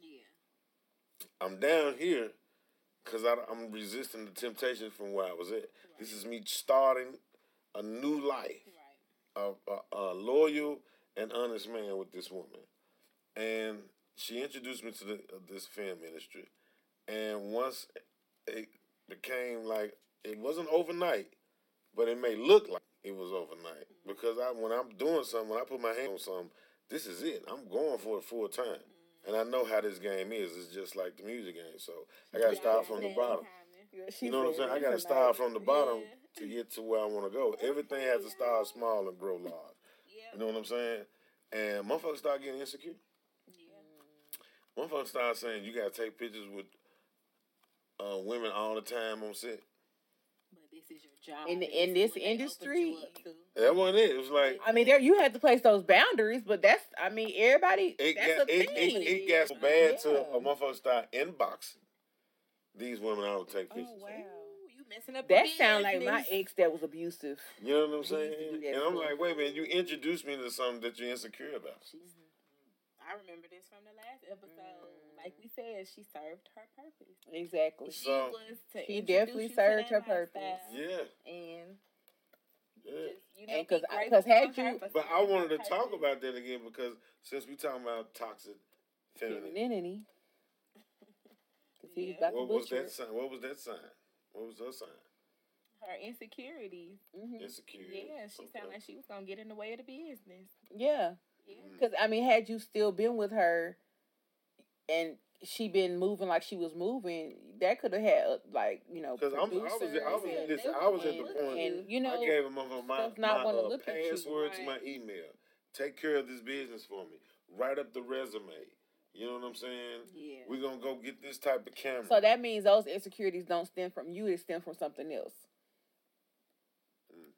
Because open, because if you were that open with her, giving passwords, which men don't really readily do. Yeah. That's what I'm saying. You know what I'm saying? Those insecurities, they didn't come from you. Yeah. It made, and I wanted to ask, did it not come from me? Because they went into, my stuff and looked for old messages. It did not come from you. And I'm going to say that because if those messages are old, why is she looking for it? That did not come. That was before her. Yeah. Why are you looking into that? Yeah. If it didn't happen during her time, she shouldn't be looking into that at all. For the fellas that's watching. Just being real. For the fellas that's watching, when we're on, social media or whatever, right? I had a situation where she was like, you liking these bitches' pictures too much. I don't even know these rhymes. Just I don't know. You can only be so friendly when you're in a relationship or when you're married. You can only be so cordial. And because you do have those women the face. You do have those women where, that you may speak to them. I don't know these women. I'm just saying, but okay. Let me tell you something about women. Okay. Women know women. Women know women. This is what I'm saying. So she could have been looking at it like, okay, if you even though you don't know them, you're speaking to these women. They could be taking it another way. It ain't you making it like that. They could be taking it another way. These motherfuckers don't even know who I am. Oh, well, then she we talking about famous motherfuckers like OnlyFans or Instagram model type shit. These bitches don't know me. But see, they got 300,000 some likes. I'm one of them. And they don't even like my shit. They ain't even following that was her insecurity. Then I said before. That's what I'm trying to then she got some stuff that she needs to deal with if that's the case. And she can't project that on you if that's what she needs to deal with. Yeah. So that's a toxic trait. So when she told you she didn't like that, what did you do? Like, did you stop? Did y'all talk about it? Did you fall back a little bit? Or did you continue? I'm an entertainer. Pull out your toxic. I'm an entertainer. So, first of all, it's only social media. We're not being social. It's just social media. I don't know who the fuck these folks are. And me being an entertainer, I have to share my stuff. I'm my own manager. I'm my own promoter. I'm my own everything. So I may have to share these things with these folks. I don't know who the fuck they are. And I'm going to like some shit for them to say, oh, somebody like my shit. Like Ciera said, she served her purpose. Because if she introduced you to this industry and she knows that's, a lot of times, networking is a part of our job. No, I just wanted to answer her question. When she did ask me, came to me about it, I was like, okay, well, tell me what you don't like about it. And it was like, just me liking shit. Now, I ain't commenting, good morning, That wasn't a good enough excuse. That was not a good enough excuse for me. Yeah. No. It has to be it has to be beyond that. Because if you like stuff and it wasn't in a means for you to be disrespectful towards her, it has to, no. I'm going to get Lizzo. No. I'm not excusing sis. Lizzo. I'm sorry. I'm like a Lizzo shit. My friend said, oh, you like these big bitches. Oh, dang. If you want to know, I like some big bitches that's confident. I'm sorry, since you were toxic and you needed to, with something that you need to let go. It was secure. Like, that's not good, baby. Is it insecurity? Or is it this, they were doing something? Her picture. She needs to do something with self. My grandmother said this before. Just be grateful that my grandmother said this before with my children's mother. I'm not gonna say which one of them, okay? But she said if this motherfucker ain't doing nothing with themselves, they gonna always look at your shit and find something wrong. And my grandma was like, and she told the girl, she said, once you do something to keep yourself busy, you won't have to be so worried, putting your head up his ass all the time trying to find something. I mean, to be honest. That's real. She needs some business. Yeah. A lot of times, did she have anything going for herself? Which one? The one you were engaged to. The ex-fiance? Mm-hmm. She tried. She really didn't. Only thing she had was a job. She worked from home. No, I'm finna say, so after these situations occurred, she ended up finding another gig. Still working her job, but she's a choreographer. She does dancing. You know what I'm saying? She's great at what she do. So she ended up being a teacher. But that wasn't enough. It was still up my ass. Now, oh my God. I ended up slowing down with my career and got a job, attachment, right? Is what it sounded like to me. That was a very said I was coming in late. It was too much. Yeah, it's something else, right? Yeah. And I left all that alone. I left a house. I left everything. I left everything to protect my peace. That was a very unhealthy attachment. When you allow yourself to be that, what's the word I'm looking for? I can't think of the word, but when you allow yourself to be that invested in your significant other stuff to where you can't do anything on your own, that is a problem. Because you have to be a whole person with or without that person. And the thing is, I was trying to make that's a team major issue. Because you introduced me to this. Okay, well, take care of this for me. Right. Because I'm not good at this. You know what I'm saying? I believe in a relationship or a marriage. Where I fall weak at is where you pick up. You know what I'm saying? Vice versa. So that's but what she I wasn't thought. there. Right. And if you are not aligned equally, then it's not going to work. Well, hopefully, you served your purpose in her life too. Maybe she can take a look at some of those things and heal from that. Because a lot of women have a lot of insecurities about them that they probably just need to overcome. So she served her purpose in your life. Maybe that was your purpose in hers to highlight those things. Maybe it triggered something in her to make her want to jumpstart her healing journey. Yeah, because if y'all were engaged, she was obviously your person and you were her person at one point. And if that's what made it crumble, she's going to have to look at herself. Yeah, I lost a good man because of the things that I did. That's going to make her probably just I've take some accountability in what she did. Yeah. Or, you know what I'm saying, faithful to a woman. It's all a journey. Ever. Yeah. And I did it for the first time. And I loved it too, though. I'm not going to lie. It kept me out of trouble. I had an addiction before I got one. You know what I'm saying? I had a serious addiction. You know what I'm saying? With cocaine. Seriously. And back in Memphis, it's like that's what motherfuckers was doing, just getting high. Just to be doing. You know what I'm saying? So I left that city to leave a lot of temptations.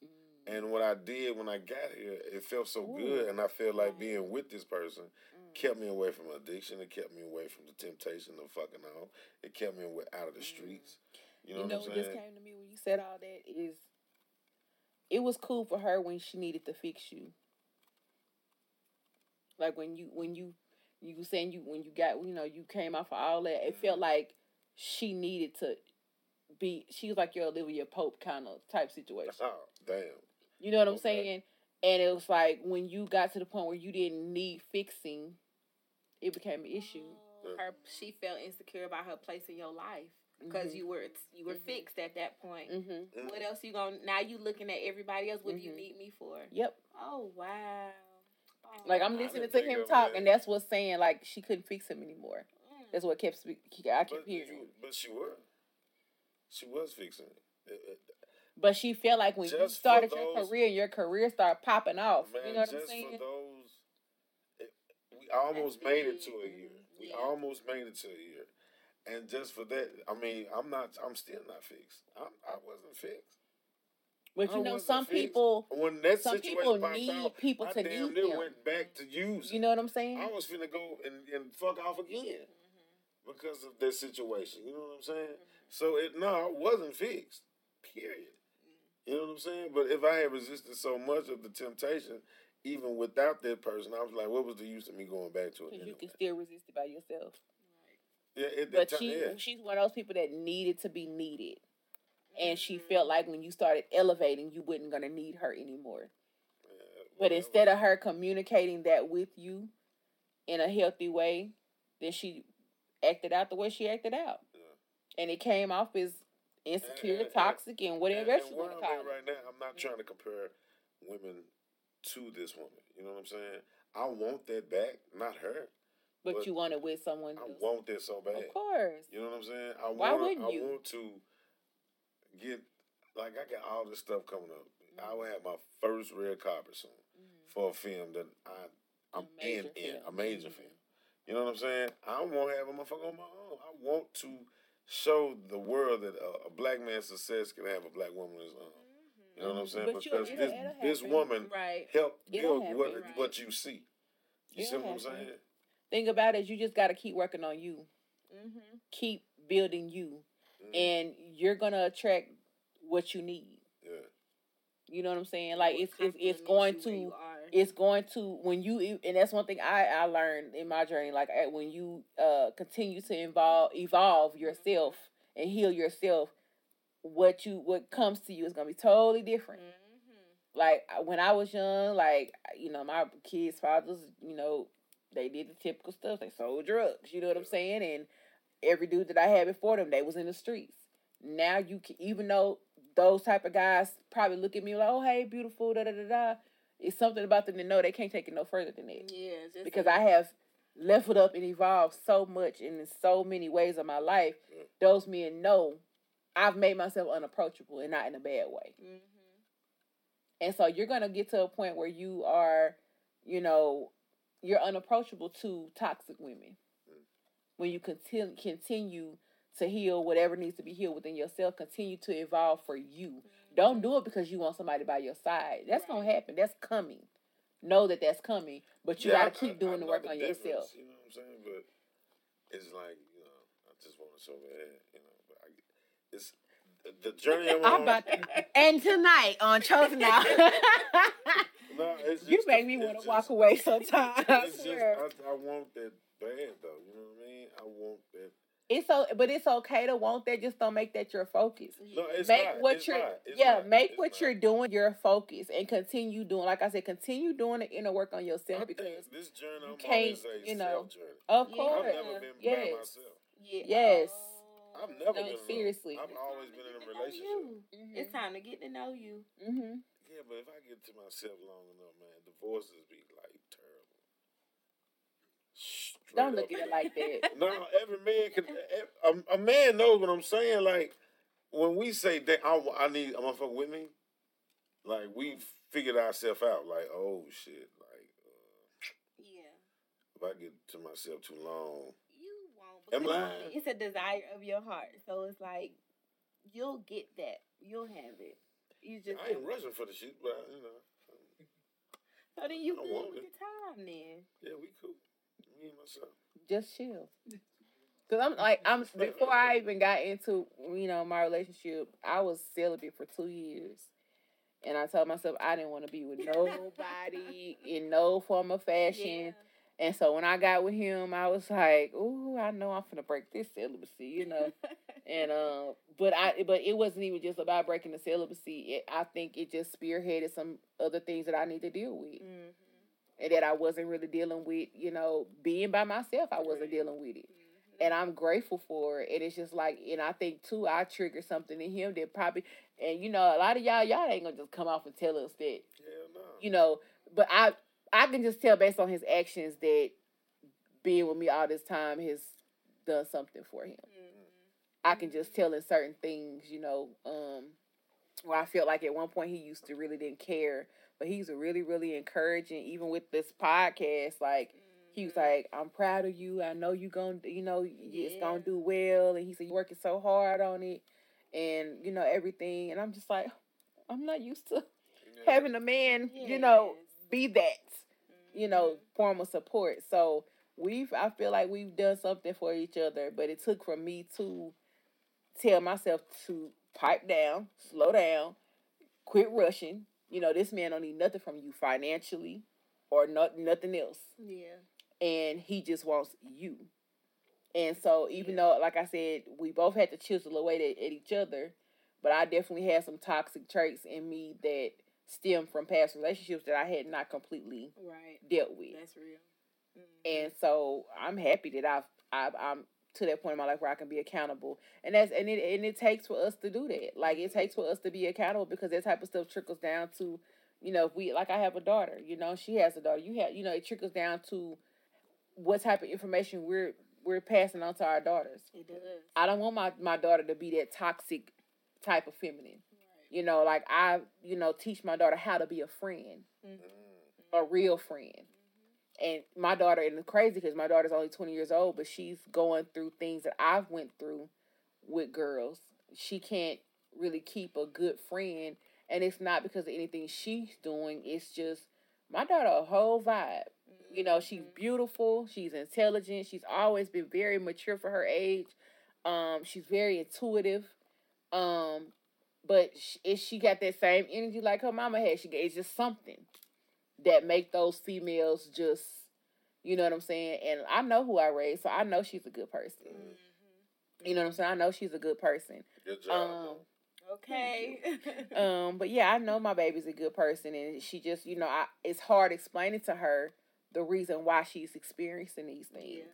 Because at my age, when I was young like that, I didn't want to feel like my friends were jealous of me either. Right. I didn't want to feel like, you know, I couldn't have friends, but that's what it was at the end of the day. And you just have to love yourself in spite of it, and you have to continue to doing the work in spite of it. So, you know, I'm glad that I was able to come to a healing space to where I can be that positive feminine in my daughter's life. Right. So that she knows what, like my kids have told me I'm their best friend, you know. Yep. And so it's like that she knows what it is, what a good friendship is. You know, she knows she can come cry on mama's shoulder. She knows I cry on her shoulders and she my child. You know what I'm saying? So she knows that she has that in me. Right. And it's a no judgment zone for me. Right. Because I'm not jealous of her or as a mother. Because, you know, mothers can be jealous of their kids. Oh, yeah, but I'm not jealous of my daughter. I don't look at her like, oh, my daughter, you look better than me. Or, you know, my baby need to be 1,000 times better than I was. Right. You know what I'm saying? And I'm glad that because my daughter cutoff game with stuff is real strong, and I envy that because I'm one of those that I will hold on to some stuff, and I'll be like, how do this child do it? She don't give a damn about nothing. She gonna cut you off, you rub it the wrong way, she ain't finna talk to you, deal with you, nothing. But, you know, that's a trait that I admire in her so much or whatever. But, yeah, it definitely, it's me healing has basically triggered, you know, me making sure that my daughter, you know, had a positive feminine in her life. She saw me at my worst. Yeah. And so now she gets to see me at the better parts of myself, and continuing to grow and be better. And I'm hoping that I'm showing her how to be a real mom, and how, you know, when she gets to that point in her life, because I don't think she really want kids, but when she gets to that point in her life, I'm hoping that I'm showing her how to be a good woman to a man that she loves, and how to be a great mom, and how to be a great friend, and an overall great person. Mm-hmm. And it takes for you to do the work. That's why I'm always on her. Write in your journal, do your shadow work, heal. Because in order for you to be that good person, you have to heal, and you have to be a whole person. Yeah. So how do you feel that this episode has helped? I was 2 steps from crying several times. I'll wait for that tear to drop. I had to rein that in because, I didn't want my eyelash to fall out. But no, I feel like this has been a great episode. You know, even with, you know, all of us having great relationships with our mothers now, which were our first toxic feminists. Mm-hmm. You know what I'm saying? The first women to hurt us and break our hearts. This has been very enlightening and very healing. You have been very enlightening. I learned a lot about you today. Oh, okay. You've been quiet. I'm been pitching in, though. Okay, well, basically, since we to the end of the episode, I did want Cece to highlight her pivotal moment with her mother, which happened recently. It was so beautiful. I had tears in my eyes when she was talking to me about it, and I felt like it would heal. It would heal the listeners and the viewers, and it was very, very beautiful. So, Cece, to top off this episode, tell us about this. Okay. Well, I was kind of skeptical on if I even wanted to talk about this because it is so fresh. Mm-hmm. And if y'all haven't figured out by now, I'm very introverted. Mm-hmm. So it takes a lot for me to just put everything on the table. Right. But I think that's why this journey for me in healing with my mother took so long, too. Mm-hmm. So, growing up, I had a very strained relationship with my mother. You know, out of respect and out of love, I'm not going to put everything on the table, but I'm sure a lot of women and girls can relate that, you know, sometimes you don't even realize your mother is hurt. And they have things that they have to heal from that nobody gave them space to heal from. Mm-hmm. So in turn, they end up hurting you as a daughter. At your most impressionable and pivotal times in your life, right? So I grew up a little non-traditional. By the time I was 6, my mother was working out of town Monday through Friday. We see her on the weekends. She came home at 15 when I was 15 when we lost my grandmother, which is her mother. So she was gone from 6 to 15, only home on the weekends. And when she did come home, she was grieving. So I done had my first period without my mama, my first bras, my first heartbreak, first kiss, my first everything, right? And my dad having to navigate that space along with a big brother at the house. And I didn't understand as a child that my mother was working, trying to do the best she could, and she had a great situation for a mother in the 80s and the 90s.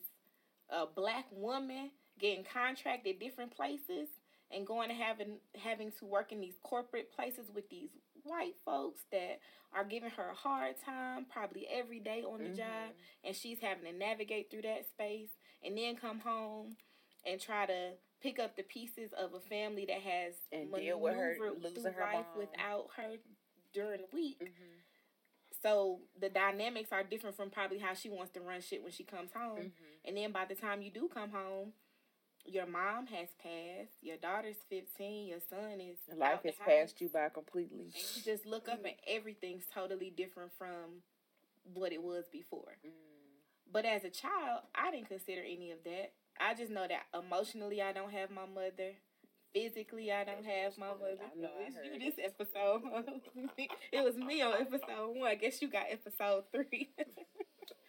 But yeah, so I felt abandoned in a lot of ways. I felt, and it's not just that she was working. You know, there were other things. There were a lot of other factors that took place.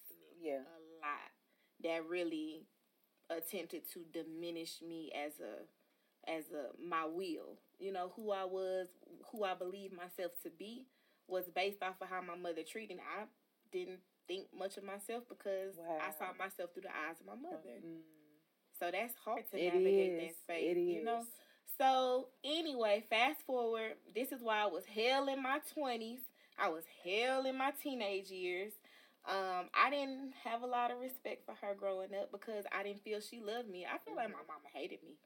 I felt like she detested me. I felt like I felt a lot of ways, and those things were made clear in certain times of our exchanges that she didn't feel too highly of me. And I was the kid that I made the good grades. I was outgoing. I played all the sports. I had trophies, but I had a mouth. So I might not be able to fight you when you say stuff to me, but babe, I'm gonna attack you with this right here. Yeah, you're only coming at me when nobody else is home. So I don't have anybody else to step in and say, hey, don't do my daughter like that. Hey, don't do my sister like that. It's just me and you. And nobody believes what I'm going through because they only hear what you tell them. And you are this totally different person in the world. Around other people. Yeah, you're a great worker. You a go-getter. You good to my brother. You good. So I was jealous of my brother because her relationship with my brother was totally different. But my brother was opposite of me. He didn't have a mouth, but he was running the streets. My brother was, God had his hands on my brother because my brother could have been locked up so many times or dead or all kind of things. But it got to the point where I didn't even want to live anymore. And that was my breaking point where I felt like we had got into it one day and it was really bad. And I was just like, what is the point? You know, like, why am I continuing to try to bloom into this person I know I am? I know I'm a good person, but I have this person that says they love me. And I see she's capable of loving because I see how she treats everybody else. But for some reason, she don't see me for who I am.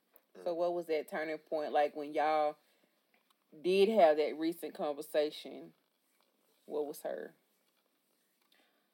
reasoning? So we tried this, we tried counseling when I got in my 20s. I was always the one searching for my mom. Mm-hmm. Hey, Ma, let's talk. Mm-hmm. Hey, Ma, let's go do this. Hey, Ma, let's go do mommy-daughter day. Mm-hmm. Hey, Ma, let's heal. But I don't think she was ready because there were still things that she wasn't ready to be honest or accountable for. Mm-hmm.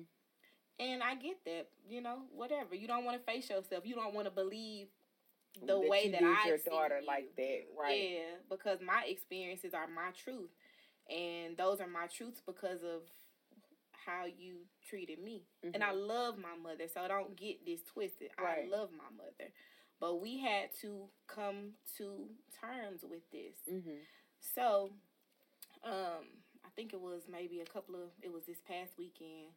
I actually had a conversation with someone that she knows. And this was kind of like my first time meeting them. But it's someone that she has kind of mothered. And she mothers this person because they have a strained relationship with their mother. So along the way, she has gotten to hear her pseudo-son, right, talk about see herself all of these hurts that this mother has caused him. And she loves him. So she had to really do some reflecting and really understand that, wow, the same way this man is crying out for his mother, the same way that this man has been hurt by his mother, that's how my daughter feels. Right. So it took someone else to really open her eyes to how I felt. And it took me to have this conversation with that person for him to tell me, your mom is ready. Your mom is ready to hear you, to see you. And I was like, oh, she ain't ready. You're thinking about it. She ain't ready. Oh, my goodness. So, she ended up coming over to my house. And we sat on the couch. And we had our little surface conversation, our surface safe conversation. Hey, Ma, how you doing? I'm good. How you doing? You look cute. You look cute, too. You ready to talk? This was her asking me. Wow. It's usually me, right? Or me just avoiding. And that's how you know she was ready. You ready to talk? She asked you. I said, you ready? She said, yeah, I'm ready. She said, it might not be pretty, but we gonna do this. I said, we gonna do this. It was time. And she allowed space for me. She listened to me. I told her the things that hurt me. And in the past, I had done that in a very passionate way, right? But this time it was gentle. It was honest. It was from a place where it's almost like we knew the other side was healing. So let's just put this stuff on the table now because we know we got to deal with it. We know we got to look at it. We know we got to face it. And once we do, we're going to put it away and we're going to get to the other side and love on each other. And that's what we did. But not only did she get to hear me, but I got to understand her. Well, Ciera, I was working. I'm thinking that I'm providing for you. What more do you need? I'm doing everything I got to do. I'm going out into this workplace every day, and I'm dealing with hell that you don't even know about.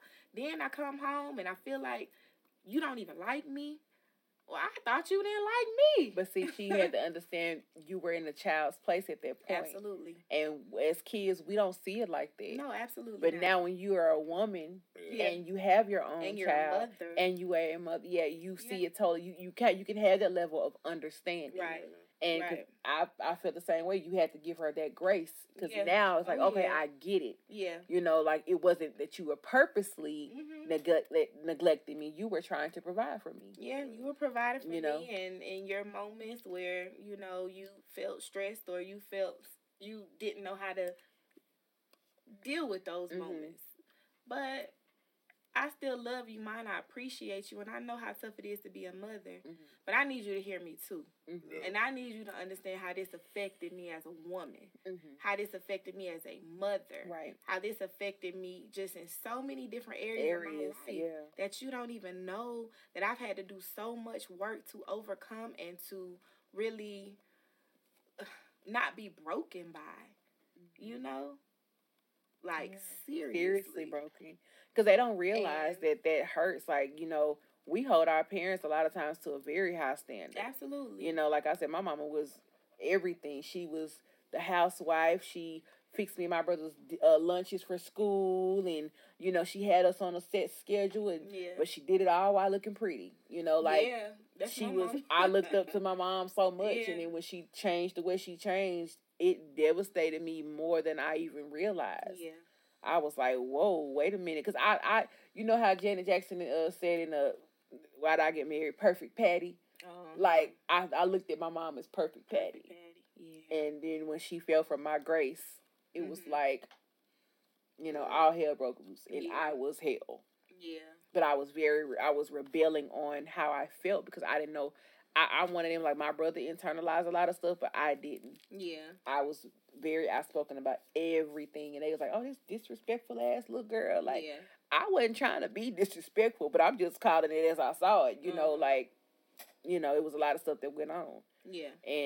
But yeah, it definitely plays a part in every aspect of our lives, and especially how we deal with not only ourselves and what we're willing to accept and deal with, but how we deal with other women. Yeah. And it creates a lack of trust within us to where it's like, ooh, I can't even, is she really my friend? You know what I'm saying? Or does she really want, So that definitely matters. And I feel like in order to heal our mother wound, we have to deal with ourselves first. Oh, absolutely. And then, of course, our mothers have to deal with themselves first. That's right. They have to want to, they want to have that accountability, like you said, and be willing to listen, because the mother wound is definitely a thing. It is. It really is. And it hinders not only for us women but males too, and how men look at their situation with women and how they are able to be fathers or lack thereof. You know what I'm saying? Because I feel like even with my son, my oldest son and daughters, like, they didn't have that. He didn't have the relationship he probably could have had, because of the situation his mom was in when she was alive. And I think that plays a part also in how he's able to deal with his daughters, not just mine, but all of his daughters. And but of course, when you don't have that feminine here anymore to be able to deal with that, it makes it harder. Right. And so, but yeah, I really think we touched on a whole lot. Yeah, I like your solution at the end too. What? The solution about the mothers and yourself. Yeah, and a lot of people don't realize that when you heal your mother wound, you are balancing your sacral chakra.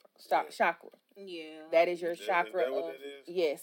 That is your chakra of creativity, and your mother womb places a bondage on that. It does in a lot of ways, and it stifles your creativity in a lot of ways, and so. Then and only then, when you balance that out and you heal that childhood trauma and that mother wound, will your sacral chakra be free to allow that open up and allow that creativity to flow through you.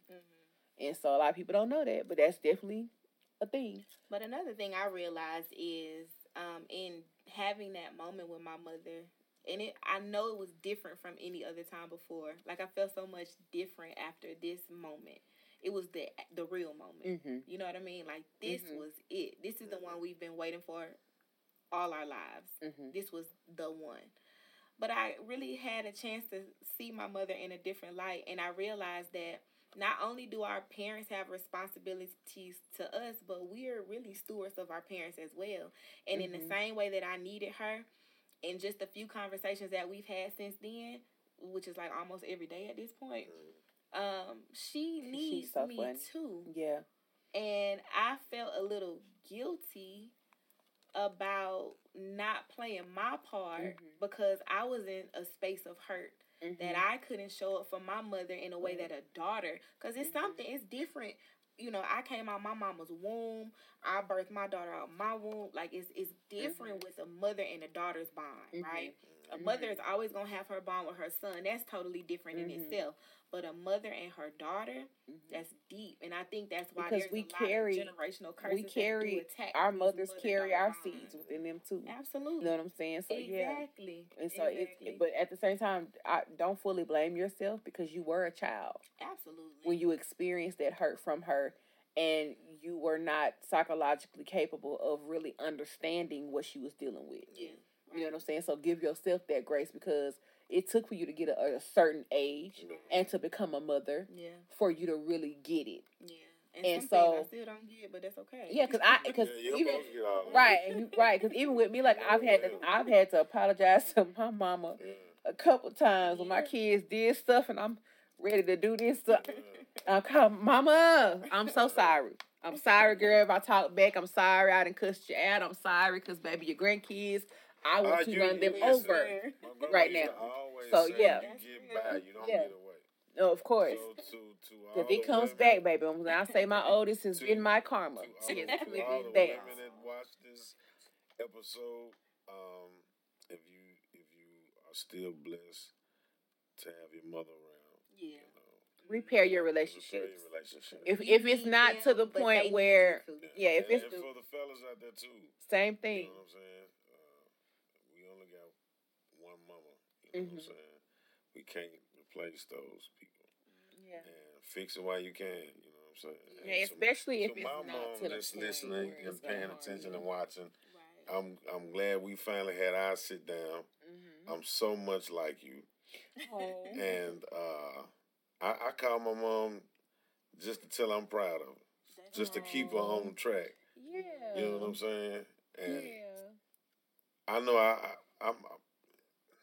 was a bit of a hell of a son. We out here a little hell in this. We out here a little hell in this. Yeah, but I love you, and happy Father's Day to all the fathers out there. Yes, happy Father's Day to all the fathers, and to my mother. Girl, you know I love you. And I'm so grateful that we have gotten to the point that we are at now. We can laugh together and we can cry together and we can joke together and we open up more about things. And I'm happy for your growth also because, at one point, my mom went through a lot of struggles too, even, after her divorce and things. And now she's in such a, and I probably hadn't mentioned to this, and I talk to her almost every day too, but I'm very proud of you and your growth and just the fact that how you're able to handle everything the way you're handling everything. She's taking care of my grandmother. She's my grandmother's only child. Yeah. And she's handling it with such grace, but she finds time in her life to still make sure she's having fun and she's doing what she wants to do. Yeah. Because, instead of, just forgetting about herself. Right. So I'm grateful that she's still able to fulfill her duties to her mother, but still be what she needs to be happy for herself. Yeah. And so, and also, she's also at a point in her life where she's wanting to, give more to me and my brother. But me and my brother are very independent, so we don't like nobody doing nothing for us. And I have told you that, Mama. But my mama, she's to the point now she's telling me, I'm your mama. And if I want to do something for you, I'm going to do it. And you're going to let me. And I just sit down and shut up now. So, because that's what she said. And I'm going to let her, do that. But yeah, to all the women out there,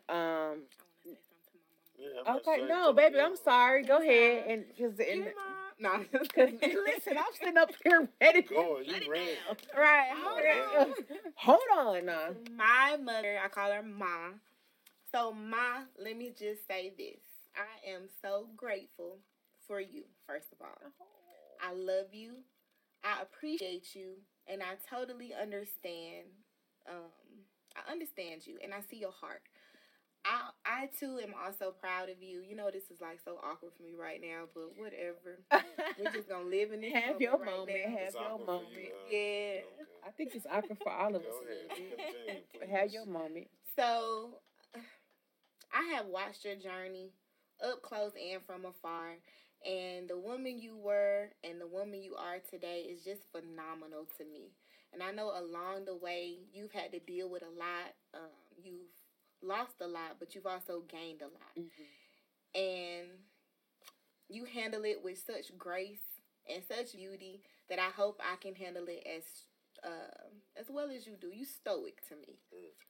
So that was good. Thank you for holding space for me.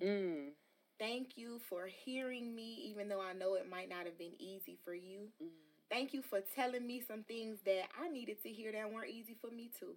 Mm-hmm. And because of that, I feel like I can be a better mother, better woman. And we just gonna let this thing unfold the way I know it was meant to unfold. So thank you for meeting me here, because we are where we're supposed to be. Yes. I love you. Oh, that was beautiful. I know. And I gotta throw my grandmother into that too, because my grandmother had such a peaceful, calming spirit. And, even though, in her meekness, in her introvertedness, she's always, how they say, the praying grandmother.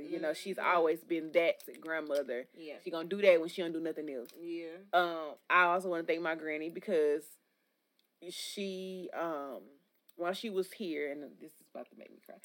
While she was here, I was in a space where I needed something. I didn't know what I needed. And she grabbed me, she held me. And there were places on my body that was sore. It had been sore and hurting, extremely tense. And she prayed over me. She sung hymns. And I'm not even, my granny is very, she's religious, but I'm not there. But, she brought up them old church hymns. And she sung to me. And she spoke over my life. Mm-hmm. And she massaged. Didn't even know that those spaces were hurting me. And she massaged those spaces. And I felt such a release, Granny, while you were doing that. And I thank you for that. Because I really, really needed that. I was dealing with some stuff mentally and emotionally. And the Most High put it on your spirit to do that for your granddaughter. So I really appreciate that. I love y'all. And to all the women out there that have dealt with those toxic feminists in their life, do know that there is a pot of gold at the end of the rainbow. Yeah. Everybody has to be willing to do the work. Right. Everybody has to be willing to hold themselves accountable. You have to be willing to have those hard conversations and know that just because you're having those conversations, that doesn't mean that, it's a bad thing. You have to go through the ugly to get to the beautiful. And healing is not pretty at all, in no form or fashion. But you can do it. You know what I'm saying? Because realize that your mother wounds trigger everything outside of you. Your friendships, your relationships. If you have, your male and female children, even sometimes in your relationships, so you got to start somewhere and deal with yourselves, and deal with the people that cause that trauma for you. But do know that there's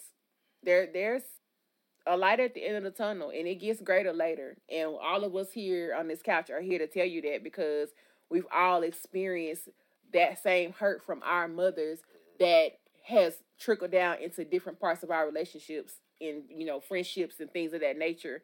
And we've all been through things with friends, that we didn't think we should have been going through. I'm in a space now where I'm happy with everybody around me.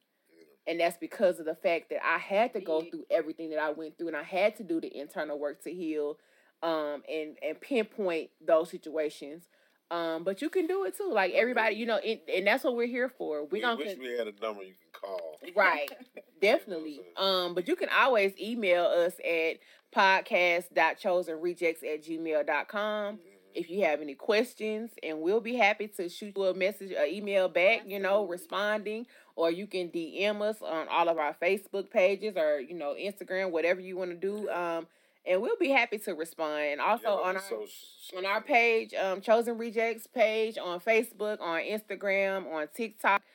Hit us up on those pages as well. Let us know, what you've been through when it comes to toxic feminists. Even, with our previous episode, masculine trauma, hit us up. We're getting great reviews on that as well right now. And people are, that last episode made a lot of people look into their situations. Yeah. And respected our three opinions and everything, and perspectives and everything. So we're here, to like we said, those that are willing and open to healing and going on their journey, just know, you hit us up. And we're willing to be that ear for you. Or even if it's, like I said, shoot us a DM. We all have busy schedules, but somebody gonna hit you up. Somebody gonna hit you up. And let me say this to the women that I spoke on. I do apologize if I brought any negativity to your life, if I've done any harm to you mentally. And to my ex-fiance, thank you. And no hard feelings to no woman that I've ever had an encounter with. So no hard feelings to any past friendships or anything like that. Y'all have some of my past friendships. Fuck y'all. We were getting so far. We thought we was doing okay, y'all. Some people you can't say. Some people I have a couple of FUs to some of y'all, and it's a couple of y'all F y'all for real in real life. But no, but F Rick Ross said it first, but F y'all for real. But also thank you, because if it wasn't for what y'all took us through with your toxic femininity, we wouldn't be sitting on this couch. We wouldn't be where we are in our individual lives. We wouldn't have the level of wisdom and growth that we have to be able to be transparent with you all and open up and share parts of ourselves that we probably didn't want to talk about previously. Right. But we're doing it in the spirit of continued healing for ourselves and to spearhead maybe somebody else's healing. Right. So hopefully we're doing that for y'all. And again, hit us up on all socials, TikTok, Instagram, Facebook, Chosen Rejects podcast, YouTube. Even though we have not uploaded our visuals yet for the last podcast, is coming. But YouTube, Chosen Rejects podcast. We're on Spotify. We're on Pandora. We're on Apple Music, Amazon Music, iHeartRadio. We are worldwide, bitch. And so we thank y'all so much for listening and tuning in. We know this has been long. But we thank y'all. But we thank y'all so much for that, and we'll see y'all on the next episode. Be looking at our socials for all these clips or whatever, and we're gonna keep posting, and y'all follow us, y'all comment, like, subscribe. I am Ashley. I am Ciera. I am Michael James. And we are the Chosen Rejects Podcast. Thank y'all for tuning in. Good night. Get ready for episode 3. Hey, all right. There's some good tears in there. Sucking them back up the whole time. What I done did, because I know I done went over my time, baby.